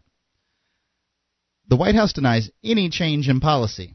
The law requires government agents to get warrants to open first-class letters. But when he signed the Postal Reform Act, Bush added a statement saying that his administration would construe that provision in a manner consistent to the maximum extent permissible with the need to conduct searches. I'm glossing over. What? With the need to conduct searches in exigent circumstances, meaning that if we've got to go through your mail, we will. Okay. If we feel like it, we will. It's an exigent circumstance. Yeah. The signing statement raises serious. So. Yeah. The signing statement raises serious questions as to whether he is authorizing the opening of mail contrary to the Constitution and to laws enacted by Congress, said Ann Beeson, an attorney with the American Civil Liberties Union. What is the purpose of the signing statement if that isn't it? She said that the group is planning to file a request for information on how this exemption will be used and also asking whether it has already been used to open mail.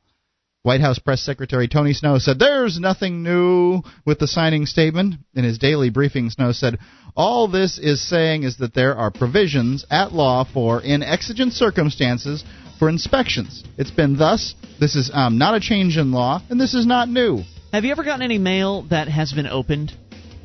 Like blatantly torn open? Like not something that could have happened just by it falling out of the truck or something like that. Like something that was absolutely open. Have you? I have. 800-259-9231. It's kind of spooky when it happens. More on the way. This is your show. It's Free Talk Live. This is Free Talk Live. Only moments remain in this program. Just enough time for your phone call at 800-259-9231. That's the Packet8.net toll-free line, 1-800-259-9231. Ian here with you. And Mark. And you can join us on our website at freetalklive.com. You know all the features there are totally free, and we're voluntarily asking you to step up and support the show. It's up to you. All the features are on the house, so this is above and beyond what you get on the website. We're just asking for your support at amp.freetalklive.com, and so far over 300 of our listeners have stepped up and provided it for as little as $3 a month. Now, what happens is you send in the $3 a month, and it's automatically deducted either from your PayPal account or your any major credit card, so it's easy. You don't even have to think about it once you're done with it. Automatically deducted, sent to us, and we turn it around into promoting, advertising, and marketing Free Talk Live, thereby getting Free Talk Live on more radio stations around the country. And we're going to have a major station to announce officially soon, which I'm looking forward to. Mm-hmm. And it's getting us on more stations. It's getting more Internet listeners on board. And the cumulative result is that more people, more new people, are going to find the message of freedom and liberty. And that's going to be a good thing. I would agree. All right. So amp.freetalklive.com to learn more and get signed up. That's amp.freetalklive.com. We're talking about the mail. And there's a story that you're sharing with us, Mark, that the Postal Service, apparently there was some signing statement that the president did recently that essentially, what did the signing statement do exactly? And please don't read the legalese again. Essentially allowed, the president made a signing statement that said, normally we would need a search warrant, but under exigent circumstances we can search mail without one. Right, and then the post office stepped in and said, "Hey, this is nothing. This is not news. This has been going on forever." Right? Tony Snow, the White House press secretary, was saying all that. Oh, please, ladies and gentlemen, please ignore the man behind the mirror. Tony Spin. Yes, absolutely doing it. So, Postal Vice President Tom Day added, "It's been the long-standing practice. First-class mail is protected from unreasonable search and seizure when in postal custody. Right, if we have a reason, then we'll do it." Right. Nothing in Postal Accountability or Enhancement Act changes this protection. The president is not exerting any new authority. Schumer critical of the action. However, Senator Charles E. Schumer, Democrat in New York, criticized Bush's executive. Every American who wants foolproof protection against terrorism, but history has shown that it can and should be done within the confines of the Constitution. This last-minute, irregular, unauthorized reinterpretation of a duly passed law is the exact type of maneuver that voters so resoundingly rejected in November. So, I don't know. It seems to me that when the president can just add these signing statements, he's writing law. Yes, he is. And that is... Or exempting himself from law. It's unconstitutional, period. Oh, whatever. Who cares about that old thing anyway, right? The president either signs into law or doesn't sign into law the legislation that passes through the House and the Senate. Not anymore. He doesn't now he get gets to add things. Otherwise, he's a king. I mean, he's part of the executive branch. He's not part of the legislative branch. He is the government, Mark. He really is America. So it would appear. I mean, if he can just say, I can look through your mail if I want to, or disdain that my little minions can do it, then he's king. Yeah, and not only is he might be an elected king for 4 years, but he still seems to have unlimited powers of a dictator. And not only is he doing these things, but he's doing them with the tacit consent and approval of the other branches of government. Because nobody is stepping in and saying, "Hey, Mr. President, this isn't something you can do. This Constitution, the Constitution is the set of rules that you must run your office by, and there's nothing in there about signing statements, and you can't do this, and we're going to impeach you, or we're going to throw you out of office, or whatever." Nothing is being done. They just all say, "Oh, okay." They'll impeach. They would impeach Clinton over blowjob. In the White House. Yeah. But this is actually what they're not supposed to be doing. I could care less about the former. The latter, whatever. The former, the BJ. I could care less about that. I'm much more concerned with the president using his powers to make laws. Yeah, but apparently no one else is very concerned. Apparently not. There are a few news reports about it. Some American people are getting outraged, but apparently they aren't involved with the government. They're all protecting one another is what's going on. They're protecting one another, scratching each other's backs, as they've always done. Now, I was talking about mail being opened up, because that's what this is all about, them just breaking into your mail. And I've had it happen to me. It hasn't happened since I moved up to New Hampshire, but it did happen down in Florida a few times. Not a bunch of times, but a few times where it was obvious that the mail had been opened. Like somebody in the Postal Service had just decided to open up one of my packages and rummage through it and then deliver it. And there's nothing I could do about it, Mark. I couldn't call up the post. Well, first of all, I know that if I'd wanted to do something about it, nothing would have ended up happening. Right.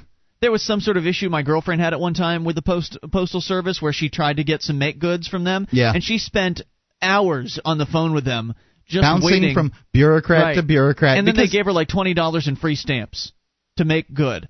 And I don't have that sort of time, nor does that really what's going to make me happy. Look, you're breaking into my mail, and there's no way to determine who the postal bureaucrat was that did it. Even if I was to call them up and say, hey, I got this priority mail package, and it's been opened, they would say, well, we're sorry, sir. There's Terribly nothing we can do about that. Right, there's just nothing they can do. Right, and then they'd pass me around from bureaucrat to bureaucrat. There's no way to tell who it was because there's no tracking on these packages. There's no way to know who was handling these packages. It's not like UPS or FedEx where you can go in and if there's a problem with the delivery on a package, they'll give you a refund.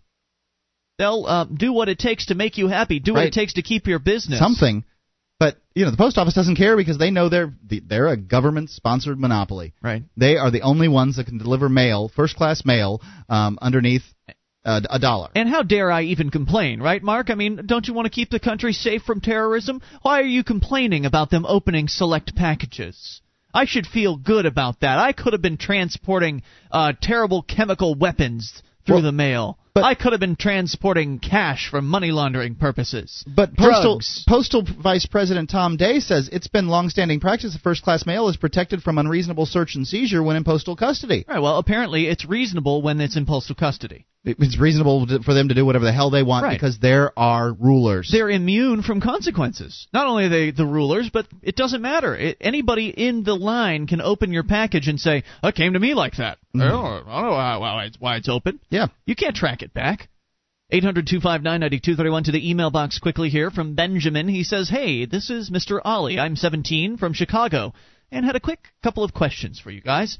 I started listening to your show in April and continue listening to the podcast on the way to and from school on the train. I noticed something disturbing while having a discussion in my philosophy class. We got into a discussion of politics, and everyone was bragging about who they voted for, since a lot of my classmates are 18. Everyone voted Democratic. My teacher asked them why they had voted for that particular party, and here's the sickening part. They all voted for Democrats because their parents, teachers, and other friends also voted Democrat. Yeah, I would say that's largely what kids do. They have absolutely no idea what the Democratic Party stands for, yet they vote blindly for them. And I think this is a major issue, says Benjamin, due to the fact that it seems that the vast majority of 18-year-olds go to vote just because it's their first time. Here's an even sicker part. No, I wouldn't say the numbers bear that out, by the way, Benjamin. The numbers bear out that 18-year-olds don't go to vote at all. I mean, not much. Right. I think he's talking about the ones that do go vote. The ones that do go vote probably. You're probably right, Benjamin. The ones that do vote are vastly uninformed. Here's an even sicker part, says Ben. Our teacher gave people extra credit for voting. Sure, it helps out their grade, but it is wrong to just blindly vote. What do you guys think? Well, I agree, of course. I do too. I think that please. If you don't know what you're doing, don't go. I would hope, and he doesn't mention it here, but I would hope that Benjamin spoke up during that conversation and pointed out that even though he's 17 and didn't have the opportunity to vote, that he would not have voted Republican or Democrat because neither of the, unless, of course, there was some principled individual running under the Republican-Democrat candidacies, which they are doing here in New Hampshire, but nowhere else, really. I suppose it's possible elsewhere, but very unlikely. Most of these people are just power-hungry sickos who want to control the government and set a bunch of rules and mold society in the way they deem appropriate. He says, I just wanted to state and wanted to thank you guys for opening my mind and helping me be less ignorant than some of my classmates. When I'm 18, I'll be sure to vote Libertarian. By the way, I already hooked 2 people onto the show. You guys do a fantastic job at explaining the issues. Thanks. Ben. We really appreciate that.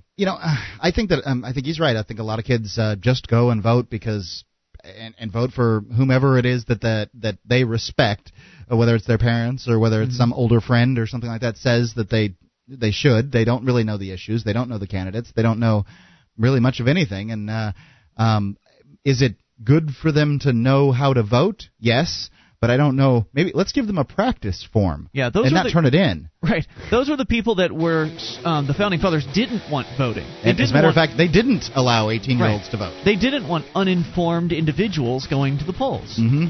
Because when you have uninformed people going to the polls, voting for, well, of course, it's really the choices that we have that are the problem. Tweedledee and Tweedledum. Well, unfortunately, the Founding Fathers also ruined their credibility when they didn't let people who weren't white vote. That's true. All right, we're done. Vinny in here with you. And Mark. See you tomorrow night online in the meantime at freetalklive.com.